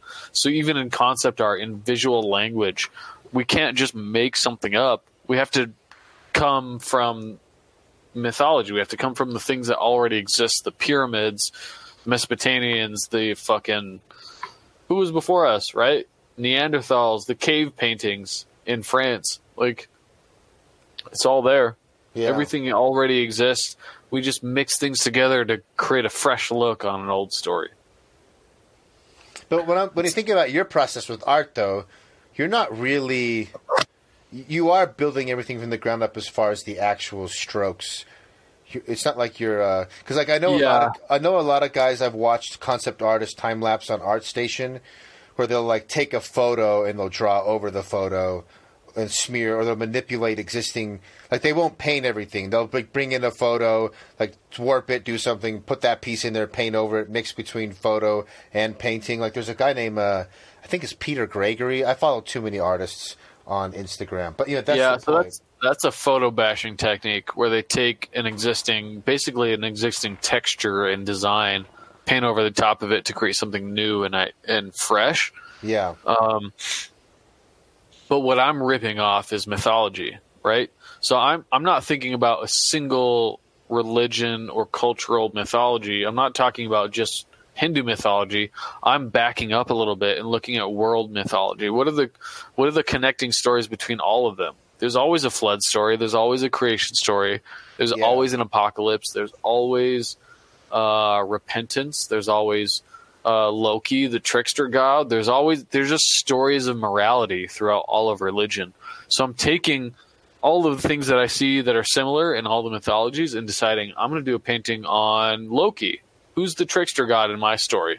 Who is the god of fortune? Who is the god of sexuality? Who is the goddess of, I don't know, the fucking rain, right? Yeah. And back in the day, they used those stories to explain scientific phenomenon. We didn't know why thunder happened, so we blamed it on Thor or Zeus. Zeus was mad because we haven't sacrificed a fucking goat. But science has taken over a lot of those. It's probably why we don't believe in a lot of the old stuff. So I'm ripping off mythology, and I'm taking design and color aspects from other images that I see on Pinterest. I'm not creating anything fresh. I'm just putting my own twist. You're still outsourcing a lot of the creative work, like colors and references and but you're not actually using photos or anything. I'd be interested. No, I take photo reference and I use that as my reference for the figures, but anything outside of that, I'm trying my best not to rip. But you can't help it. It's like you can't create a piece of music without ripping someone, you know? Yeah. You enjoy gent metal, you're going to do a gent metal fucking riff. So you can do a gent metal like drumming. Do you like Tool? I do, and they just went on Spotify. Yes, that's what I was going to say. I've been having a Tool resurgence because now I can get them on Spotify, and I've like re-listened to all their music. It's genius marketing because they have how many albums, and they're about to put out a new one at the end of the month. Yes. I did go to see. I saw Tool in Salt Lake when they came last. Worst concert I've ever been to. Really? We were at the Maverick Center. That has bad sound. Maverick Center always has shitty The sound. worst. It was so bad that I didn't know what song they were playing, and I couldn't hear anything. It was just noise being hit at me from all angles. I must have been in one section of the arena where all of the sound was mixing in, and it was just vibrating for an hour and a half. Yeah, I've been to the Maverick Center a handful of times. The only time the sound was good is when I was in GA, sort of like 30 feet away from the stage, kind of right in front of it. But anytime I've sat in the seats in the Maverick Center, or Delta Center for that matter, it's just bullshit. Yeah. Yeah, because you get in those corner spots, and I just heard noise. I couldn't hear lyrics. I couldn't hear guitar. Couldn't hear drums. It was literally just sound being blasted at me at high volume for a long time. I paid $100 for that fucking ticket. I was really upset. Sorry, man. I have another guy, a local musician, loves Tool. He's coming on, and he saw them the last time, and he said it was the best concert he's ever been to. So he must have been in a different spot than you. Not me. I was in the worst spot. The fucking worst. You got in a bad spot. Well, sweet, man. Let's wrap this up. I think that it's pretty good. We talked a lot about your art. I think this has been the most... So when I originally thought about doing the podcast, it was like, I want to use the memories of gaming as a sort of a springboard to just talk about more things than just gaming. Yeah. This has probably been the first one that's been closest to what I was envisioning. A lot of the previous episodes have been...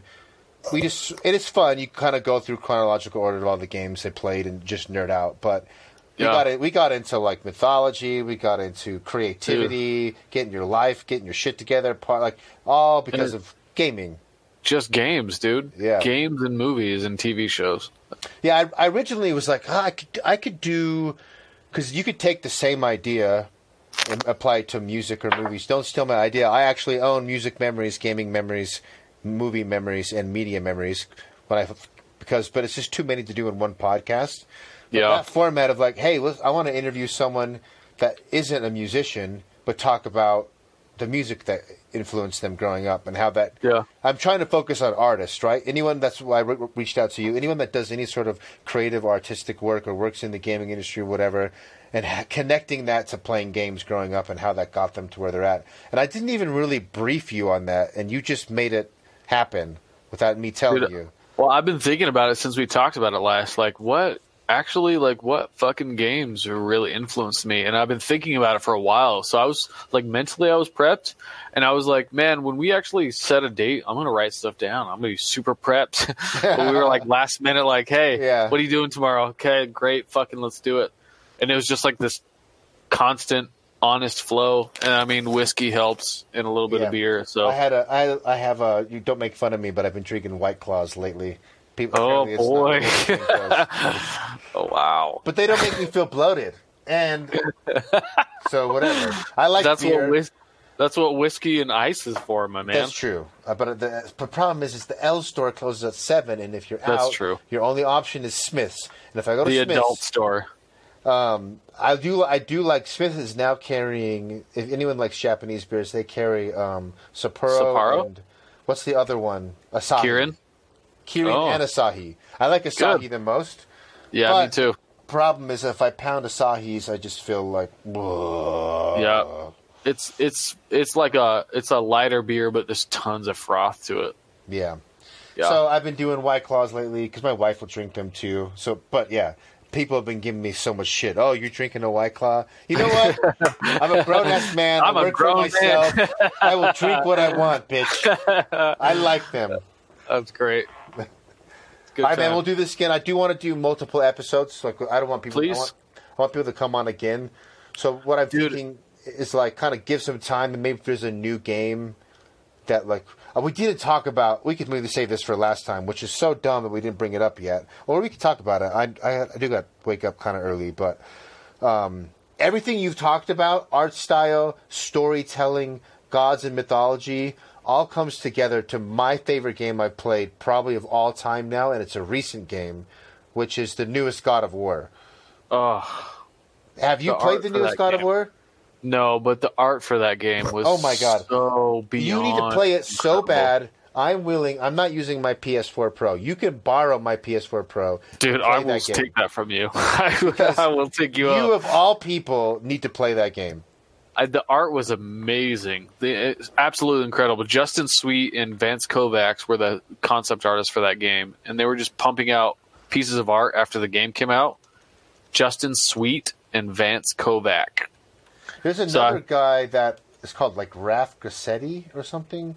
He's like the main modeler for God of War. I've seen him. I don't know. There's so many. That whole studio is just full of killers. Yeah, well, it wasn't even a AAA title. It was a quadruple A title. Yeah. The artists that they brought in, it was beyond gaming. I haven't played it, but the art was amazing, so I know it's good. If you bring in good artists, most of the time it's usually a good deal. The art is amazing. The story, I don't want to ruin. The less you know, the better. But that's the only game that I can think of in recent memory. Actually, probably the only game besides The Last of Us. It's made me cry. Last of Us made me cry. God of War made me cry like multiple times through the campaign. It's so good, and it's all like it's. I can't believe you haven't played it, because the whole time you were talking about mythology, I was like, oh, we got to get to God of War, because I'm sure he loves this game. Because it's everything you like. Everything you like in a game. I'll play it. If you let me borrow it, I will literally play the shit out of it. So the actual game is another... I borrowed the game from a friend. So I'll buy it. I'll buy it used. Okay. I know I can give you the PS4, but I don't know if I can give you the game, because it's not my game to give. But I'll give you the PS4 to play. Fuck yeah. All right, man. And then that'll be our next podcast. After you beat God of War, then we can talk about God of War. Also, so I'm doing a Kickstarter for my book around November for the whole mythology thing that I'm putting together. So maybe I'll play God of War. We'll promote the next Kickstarter. We'll do like we'll double up on talking about games, interests, whatever. We'll work it out. Well, the podcast is new. I don't know if it's going to help you that much, but I'll do my best to promote it. Anything helps. Anything helps. All right, man. I appreciate it. We're gonna hit stop recording. 3, 2, 1. See you guys later. And that is a wiggity wrap. Thank you for listening to the entirety of the podcast. As always, that warms my prophetic soul. Next, all you got to do is just basically give me 10% of your money and turn over your women to me, and the gaming gods will be happy. If you're not willing to do that, that's okay for now. What you can do is sit patiently, twiddle your thumbs, and get ready for next week's episode. We have Decay, or Decay, depending on how you want to pronounce it. One of my age-old friends, one of the original producers that was on Damn Son, the record label that I helped start. He makes awesome bass music. He loves video games. You guys are going to definitely enjoy the show, so make sure to check it out next week. Until then, go forth, spread the good news of the gaming gospels. I love ya. Peace.